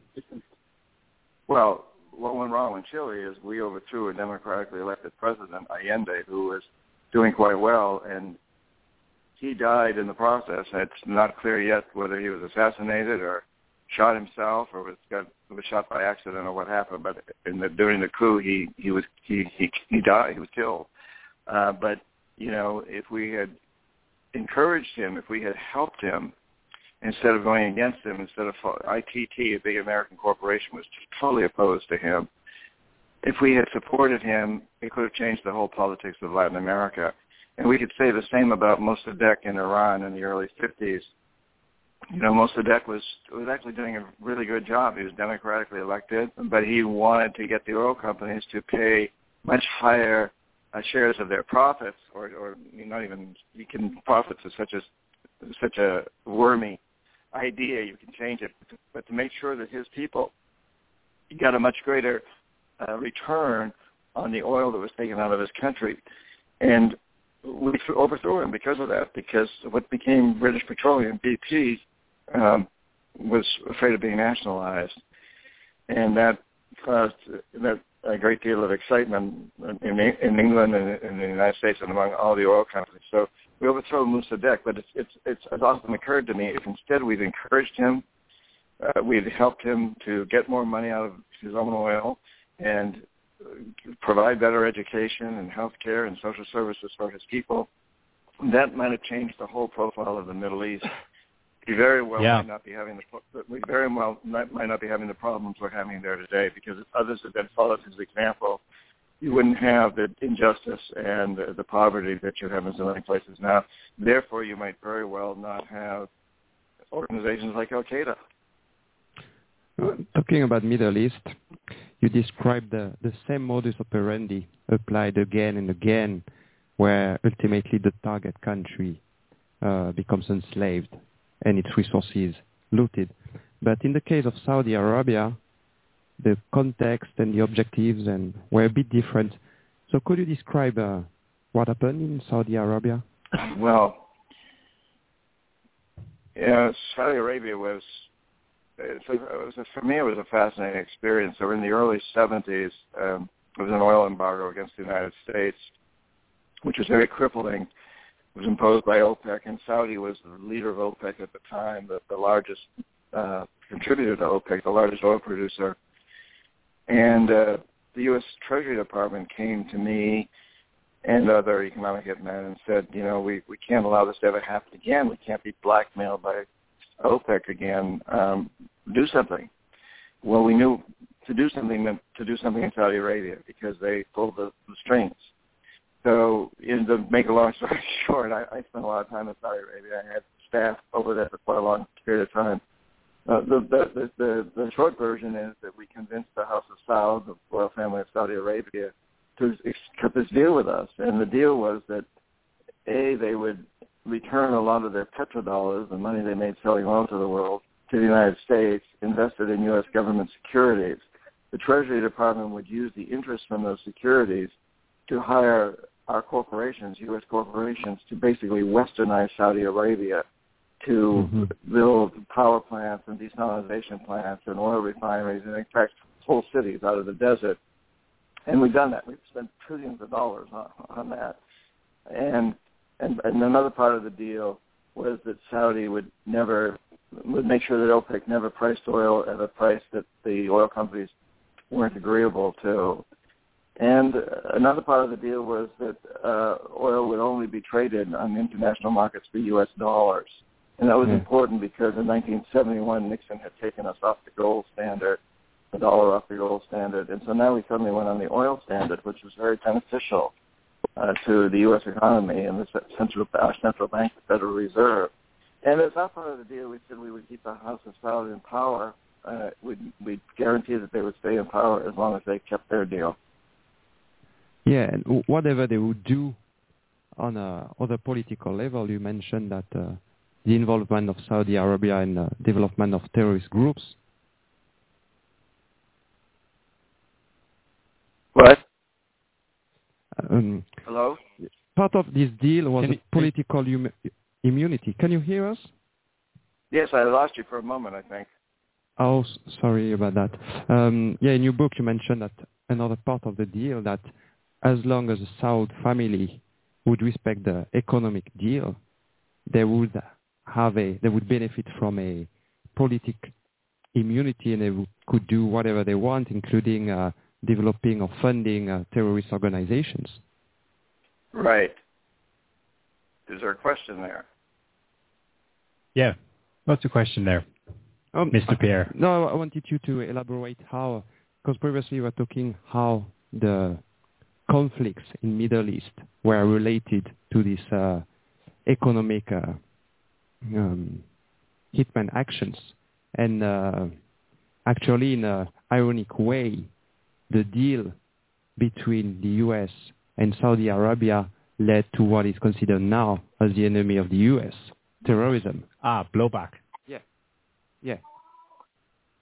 Well, I think, first of all, there's, in my opinion, no such thing as global terrorism. There are global acts of terror. But an ism implies a standard set of principles that are accepted by everyone as part of that ism. So is Catholicism, is capitalism, is socialism.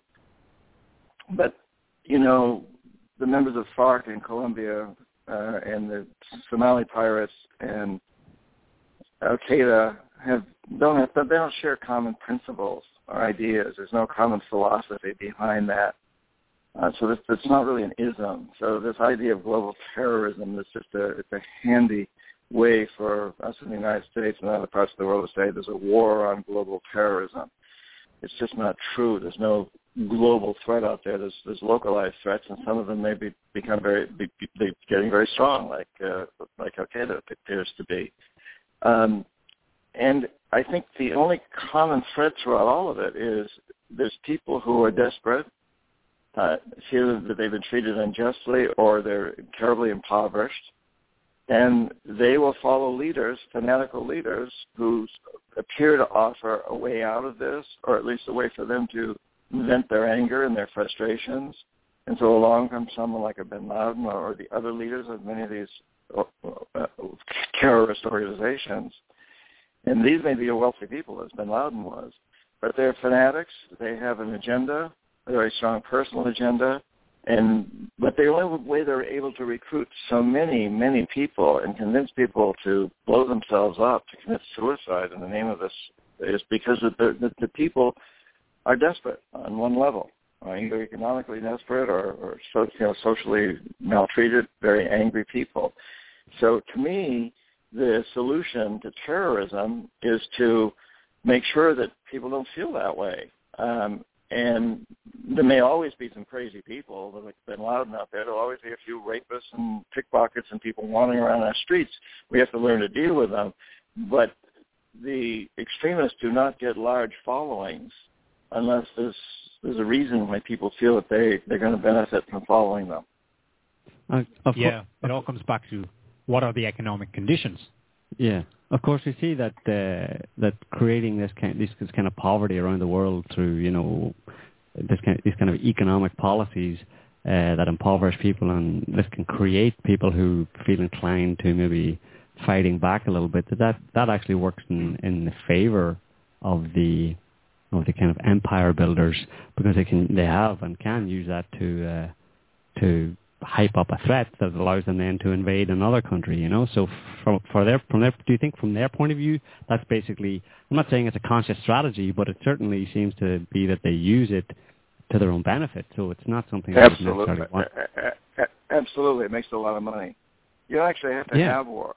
The threat of war makes a lot of money for people. So every time that we convince the world that Iran is a threat or Syria is a threat or somebody's a threat, suddenly lots of people buy weapons. The Israelis buy weapons, the Iranians buy weapons, Turks buy weapons, we buy weapons, everybody buys weapons, and they buy insurance, and they stockpile food, and they do all the things. There's so many spin-offs for a whole military thing. I think it's fair to say that what we've developed in recent history is a death economy, an economy that's based to a large degree on militarization. And the other part of the economy is based on ripping up and destroying the earth, killing the earth, really, ravaging our own resources. Where we need to go now is into a life economy, an economy that's based on creating jobs that will clean up pollution and help starving people grow food more efficiently and store it and distribute it and create new forms of transportation, communications, energy, banking, everything. I think there's a tremendous opportunity to have a very healthy economy, a growing economy, a full employment economy, that's based on life-enhancing things. And that's also the best way to get rid of the terrible violence that comes out of terrorism, that comes out of unhappy people. How do you see that actually happening in the sense of you see that as a grassroots kind of thing, people forcing change? And if so, I'm sure people should be expecting some kind of a resistance to that from the powers that be.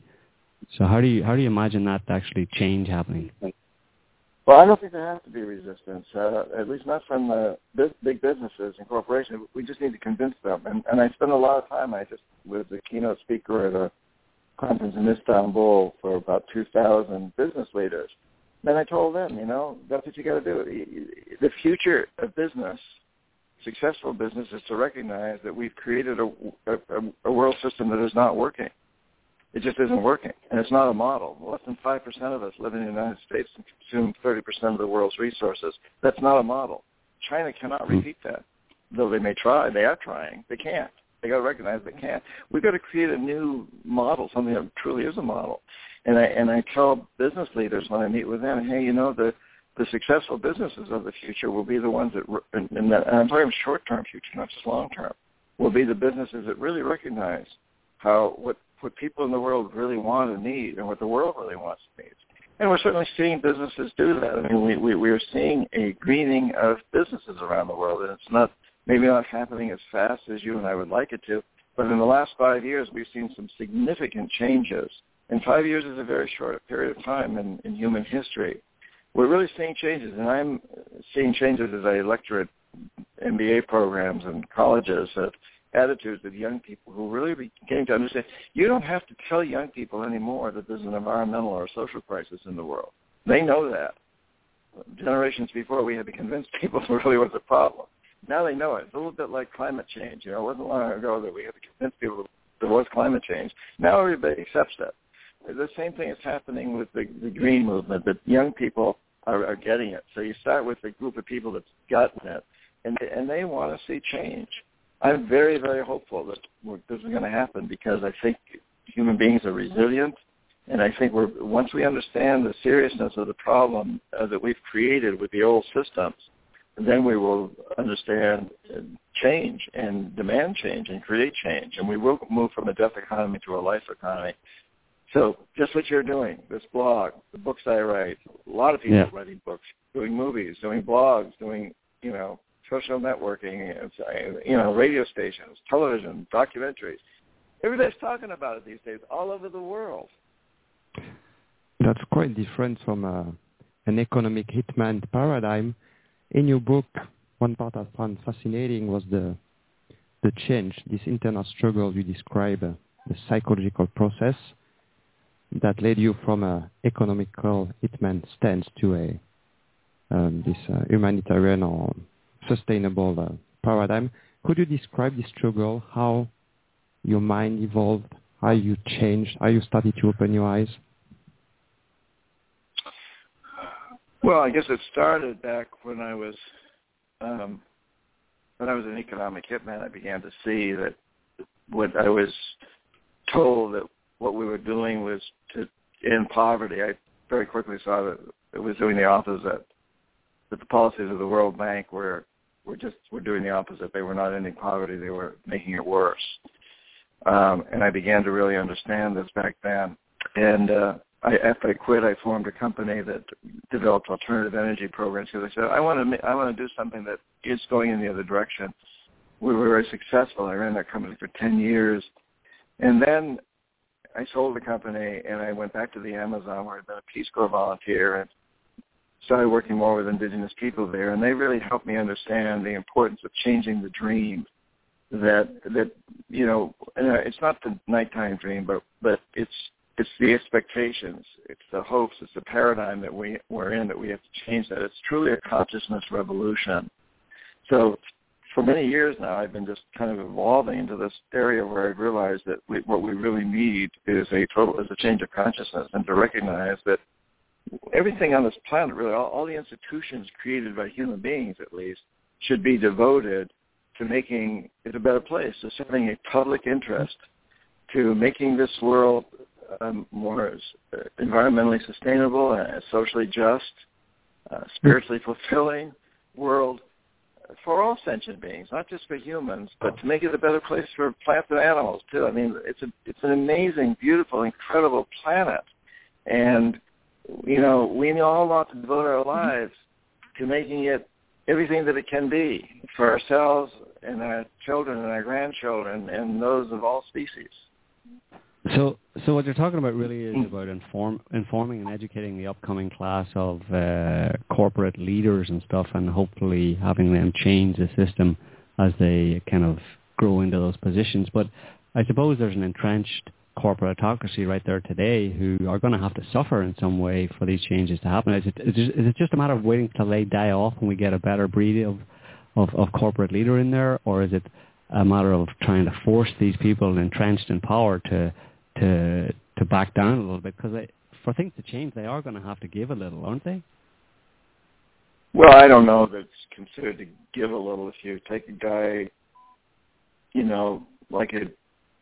like Bill Gates, and I don't know what he's worth today, $80 billion or something, and convince him to give $30 billion of that to charity. I don't think he's probably suffering a lot. In fact, it's probably it's a huge gain for him emotionally and psychologically.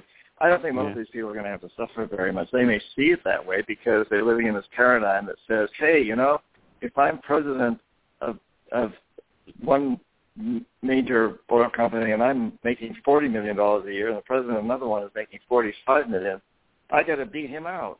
And that's the kind of the mentality. We need to that mentality doesn't hold water. But that is the mentality we have. It starts in way back in school when we say the kid that gets the A's is better than the kid that gets the C's, and the quarterback that throws 60% completions is better than a quarterback that only throws 40%.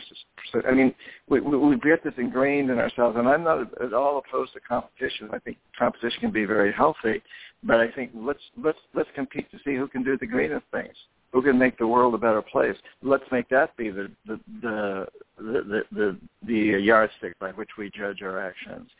I was recently in China speaking at an MBA program there, and the young Chinese people told me that they had proven that they can create an economic miracle in China. Now they have to create a green miracle. And they told me we're going to be the greenest country on the planet when we take over. These are, MBA students. And I think they meant it, but I came back to the United States and I was speaking at the Net Impact Conference, which had about 2,500 MBA students in the United States. And I told them that story and I said, hey, don't let it happen. Make the United States the greenest country. And then I thought, well, gee, wouldn't it be cool if we had a World Cup of green? That's what we're all competing for, instead of, who can run the fastest or jump the highest or be the best, skier and so on and so forth. Let's have competition, because I like that. I like competition. But let's be competitive in ways that will make this place, this Earth, this planet, a better place for all of us to live on. John, in your books, you reveal quite a lot of sensitive information. How did you manage to release this information? Did you have to face some pressure, some threats?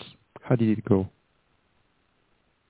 Well, when I first started to write the book back in the early 80s, I contacted other economic hitmen and jackals to get their stories. And yes, I was threatened. My life was threatened. My daughter's life was threatened. And I was offered a bribe. It was a legal bribe. The CEO, the chairman of the board of Stone & Webster, which had been a major competitor of ours, a big New York, Boston-based company, took me out to dinner and said he'd like to use my resume in his proposals. I wouldn't need to do any work. He wanted to pay me a consultant's retainer of $500,000. Just don't write the book, he said. So my life's being threatened. My daughter's life is being threatened. I'm being offered a lot of money not to write a book. And I didn't write it. I'd seen what the jackals could do.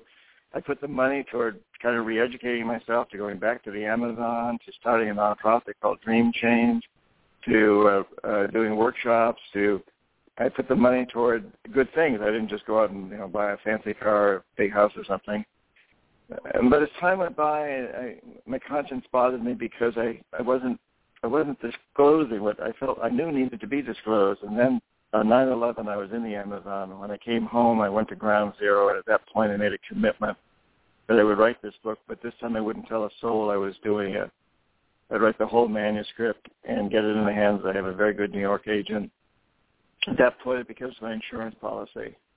And it still is, you know. I mean, anybody who might seriously want to shut me down knows that if something radical happens to me, if I die mysteriously or get killed, I'm going to be a martyr, and the book's going to sell even many more copies than it already has. And at this point in time, it's become irrelevant anyway. There's so many people out there speaking out, you know. Yeah. What's his name? Moore is, you know, he's still walking the streets and making his films. Michael Moore. And there's a lot of people. I mean, there's a tremendous number of people that are speaking out now. It's you know, I think it's reached a point at this where the information is really out there. You know, look at Snowden and Assange. They've done a lot more than I ever did. But at that time, when the book came out in 2004, yeah, it was extremely controversial. I got threatened with lawsuits by Bechtel Corporation and the Summer Institute of Linguistics, and the U.S. State Department produced a special website called the Misinformation website that only had my book on it. So, yeah, there were some threats even after the book was published, but they weren't threats to my life. They were legal threats, and they were ways to try to discredit me. I just wanted to get back to a question on Ukraine.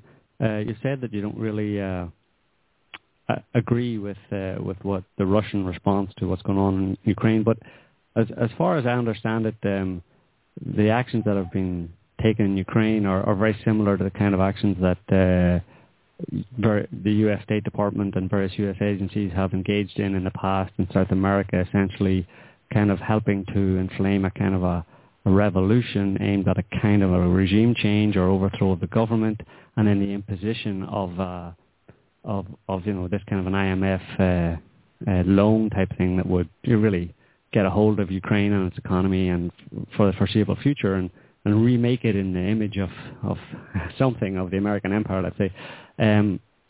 So in that sense, and given the specific nature of Ukraine and the geopolitics going on there that involve Russia, i.e.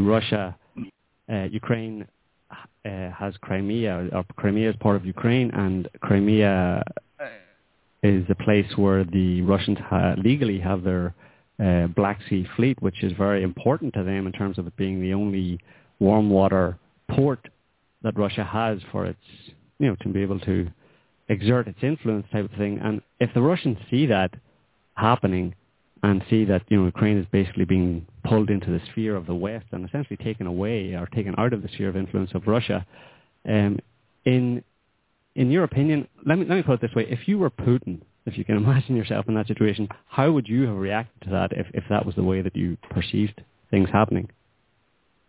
Well, if I were Putin, things would be very, very different anyway. Right. Okay. But I would never be in that position. But I think a fair question for us to ask ourselves is, what if the situation were happening in the United States? What if this were what if Putin were, you know, what if Putin were Obama? What if Obama were Putin and the U.S. Congress was the Politburo of Russia? You can damn well bet what we'd do. You know, I mean, you could say in a way that Ukraine is perhaps roughly equivalent to Puerto Rico, let's say, or you could say Guatemala. And we invaded Guatemala. We invaded Panama. We invaded Grenada. You know, and that's exactly my point. I just wrote a blog. People can go to johnperkins.org. I wish they would and sign up for my newsletter. But there's a blog there which deals with this, where I say, you know, I'm opposed to intervention by other countries. Let countries determine themselves. I'm not an isolationist, but I think that we have to be very, very careful about intervening. And, you know, I have a hard time commenting on Ukraine or Russia because I'm not part of that. I don't really know what's going on there at all. I don't pretend to know what's really happening there. But I will say that I think this is a time for we in the United States to look inward and say, Jesus, why did we kill over 2,000, probably close to 6,000 people, innocent civilians in Panama in 1989? Why did we invade Grenada? Why did we invade Guatemala? Why did we take Aristide out of Haiti? Why did we destroy Allende and Mossadegh and Lumumba? And why did we go to Vietnam? Why did we go into Iraq? I mean, I think this is a time for us to say, hey, how hypocritical can we be if we tell Russia that they don't have the right to protect their fleet, as you put it on the Black Sea? I don't really think they do have the right, personally. But if they don't have the right, then we don't have the right either. And that's where we should take the stand, is to say, they don't have the right, neither do we. You know, these sovereign countries have a right to do what they need to do. And that doesn't necessarily mean that they support our corporations. We've never supported democracy around the world. Allende was democratically elected. So was Roldos of Ecuador. So was Zelaya of Honduras. So was Mossadegh of Iran. We took him out. On the other hand, we did protect Pinochet of Chile, who was obviously a terribly brutal dictator, roughly an equivalent to Hitler, you know, on a smaller scale, but a terribly brutal man. And we protected him. We stood by him. And we've done this in so many places. We really need to look to ourselves. When we see something like what's happening in Crimea and Ukraine come up, yes, let's stop Russia. Let's stand for sovereignty, but let's at the same time stand for sovereignty in the places where we have not allowed countries to be sovereign, and particularly in our own hemisphere. I mean, you know, Ukraine is in the Russian hemisphere. You know, we have our Monroe Doctrine, and we've enforced it so many times in the last 200 years. Well, something that's kind of interesting, and it's just a small point. Russia, before this whole thing happened, they actually leased the land for their military base, for their naval bases, and they had basically some number of thousands of troops like already there. It's not like they sent them after this happened. It's that these troops were actually there because they had rented the land for 50 years, I think it was. No, not 50 years. It's like 1783. No, but they've rented. They renewed the rent to like 2042. Yeah, 2042, right? So they had rented the land, and they keep saying this word invasion, but actually the troops were already there based on their agreement. So I mean, and the fact that they file outside of their military base and stand guard, I'm kind of not entirely seeing that as an unfair reaction for him to have. Well, yeah, but you know, we said the same thing about Panama. That we had the Panama Canal, this zone, this huge swath of land to the center of Panama, and we said we already had troops there, and blah blah blah blah. We needed to defend those troops. That's why we burned down a quarter of the city of Panama City and killed thousands of civilians. We said we had every right to do that because we were already there. We had a lease until 1999, and this is 1989, 10 years to go. We were damn well that we were going to protect that, even if it meant killing innocents into thousands of innocent civilians and destroying a large sector of the city. I don't go for any of that. I don't think Russia has an excuse to be in Ukraine. I don't think the United States has had an excuse to do many of the things that we've done.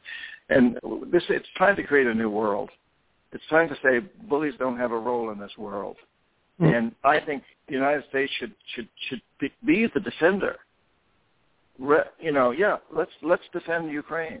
Let's put sanctions against Russia if that's what. But let's at the same time say we will never ever do what we did in Chile and all these other countries that I've been mentioning, and many others for that matter, in smaller scales. So just to clear up, you don't think that America backed the coup, huh? In Ukraine?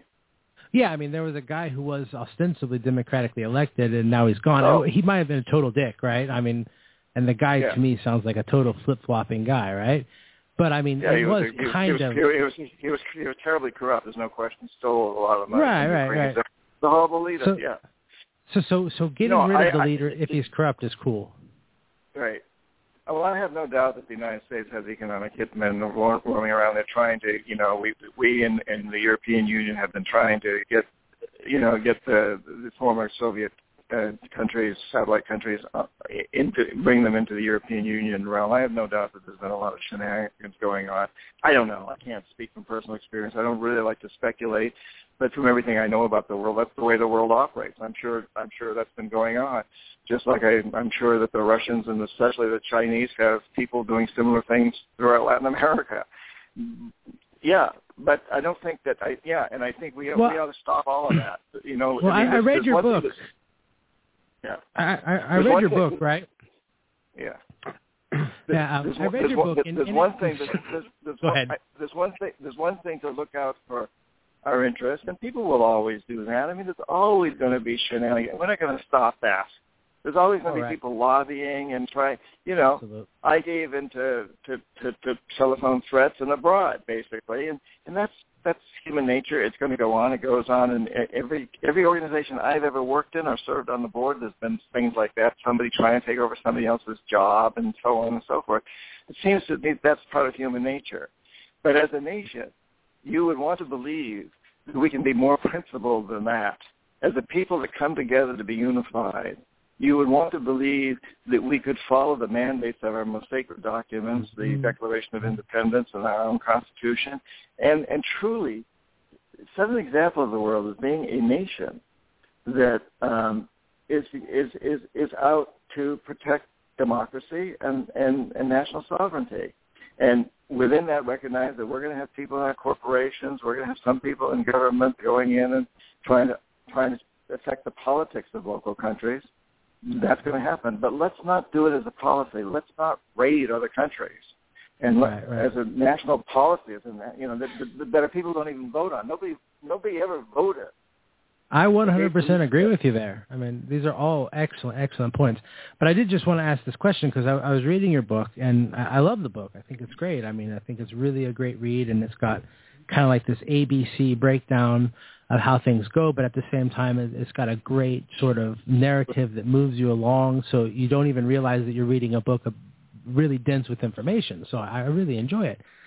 In it, you talk about how the strategy is that you send in the economic hitman, right?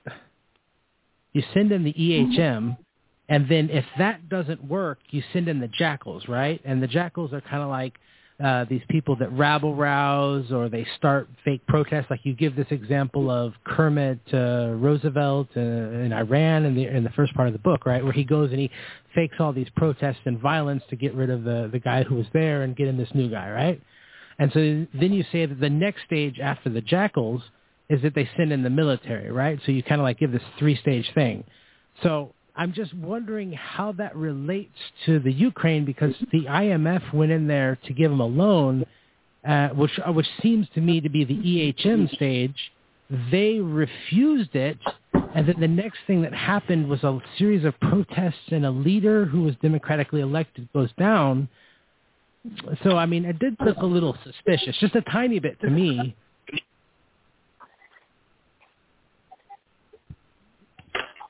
Hello? Yep. Yeah. Right.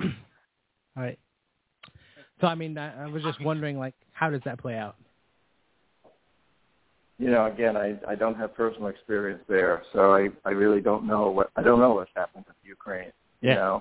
Nope. I don't know what happened on my watch, but again, I go back to saying I don't want to interfere with Ukraine, Russia. That's not my job. It's the time for the United States to really look at who we are and what we want to do in the world. And I'm afraid, gentlemen, I'm going to have to get off now. I got another commitment. We've been on for an hour, and I'm going to need to go. But this has been really, really interesting. Thank you. Thank you very, very much, John, for coming on and talking to us. Love your work. People, if you haven't yet read them, you need to read Confessions of an Economic Hitman and 2 follow-up books, Secret History of the U.S. Empire and Hoodwinked. An Economic Hitman reveals why the world financial markets imploded. John, thanks very much. We'll let you go. You're take welcome. Care of yourself. My pleasure. I'd really like to encourage people to go to my website, johnperkins.org, sign up for the newsletter there. And I'm also on Facebook and Twitter. So thank you, guys. Keep up your good work. We'll be following you. Check those things out. All right. Take care, man. Take care. Thank you, John. Thank you. Bye-bye. Bye-bye. So, well, luckily we did get John on finally. eventually. I don't know second where he half. was, but Yeah, I had actually read his blog post concerning Ukraine. I mean, his position there it's a fair point. But look, I wasn't directly involved in it, therefore I'm not in a position to say anything. Yeah, but hang on a minute. When I read his book, and I read all the incidents... He was that involved. No. When I read his book and I see all the stuff, the way he describes how it works, I can see that what's going on in Ukraine mirrors exactly what he said has been going on all around the world, in Iran in the 50s and all over South America in the 60s and 70s and 80s and 90s and right up until today. So if I read his book and I see it happening, how can he not?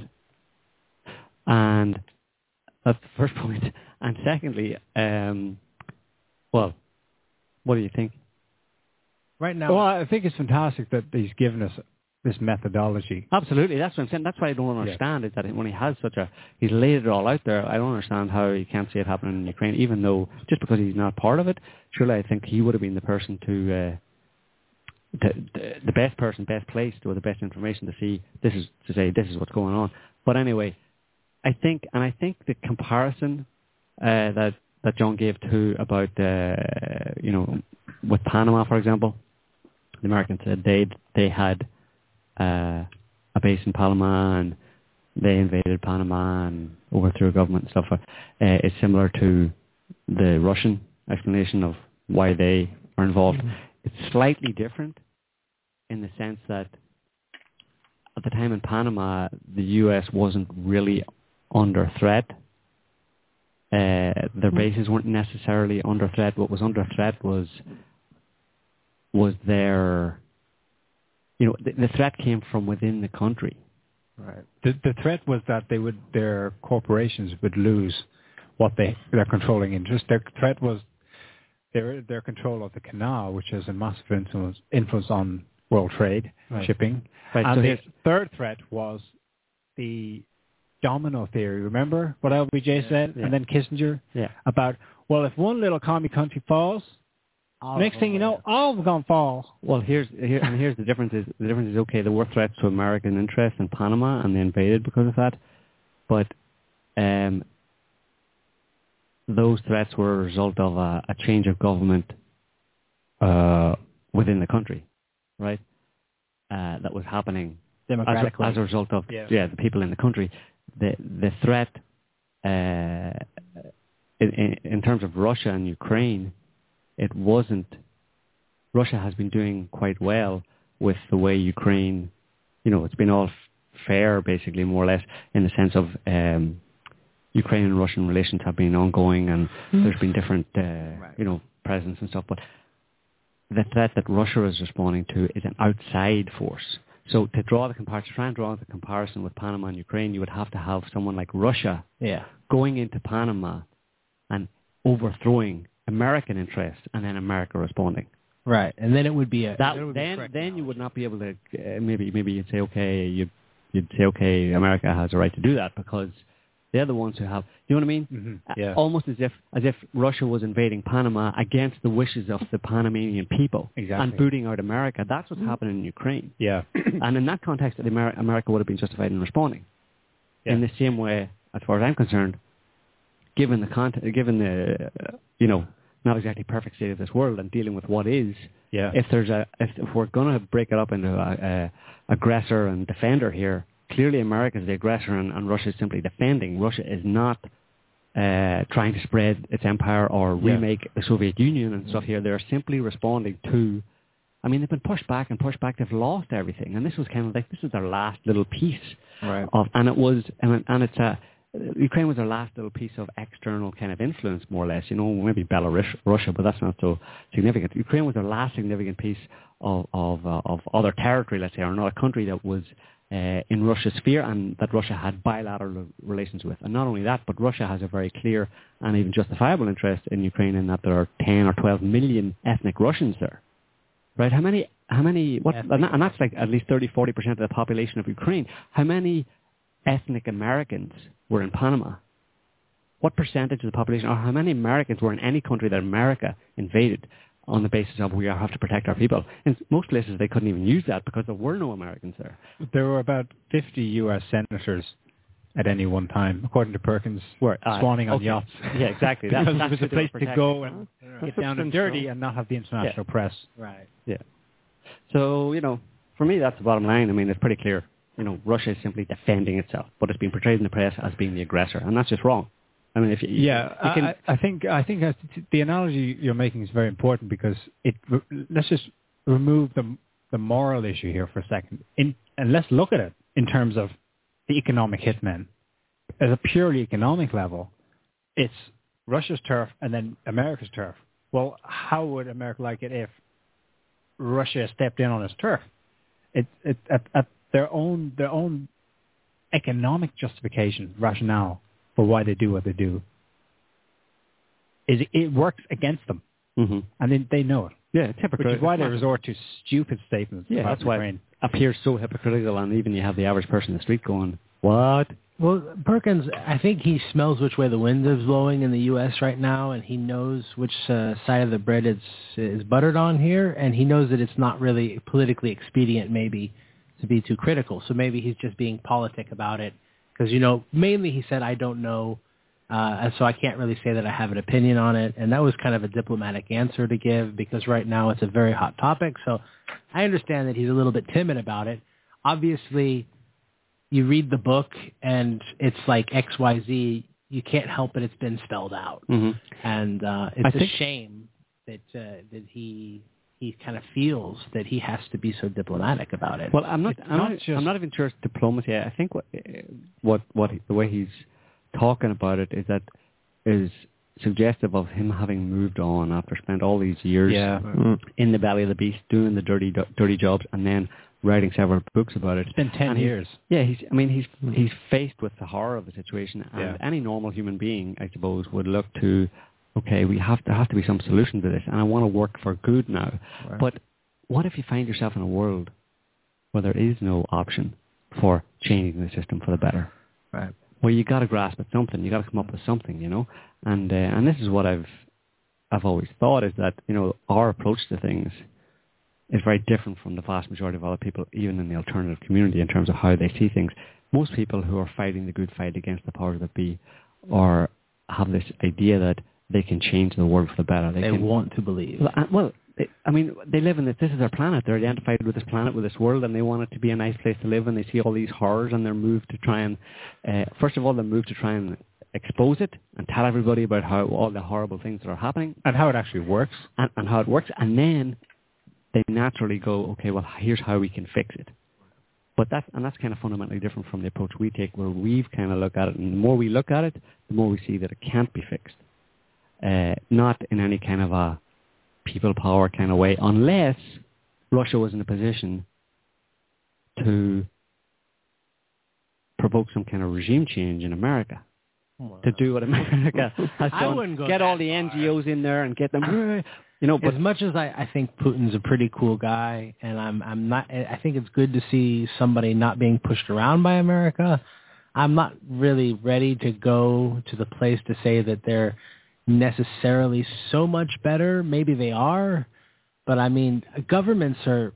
It's such a different world from what we experience that I don't really know if we can even project onto them a kind of real morality most of the time, because they're such huge machines, and they have this constant roving people going in and poking it and flipping the switches and pushing the buttons, and all it takes is one psychopath. So even if Russia was good right now, if it did have some sort of successful regime change thing, we know that it would still be weak to psychopathic polarization, and then we would probably be out of the frying pan into the fire. And then we would be under the illusion that things had gotten better.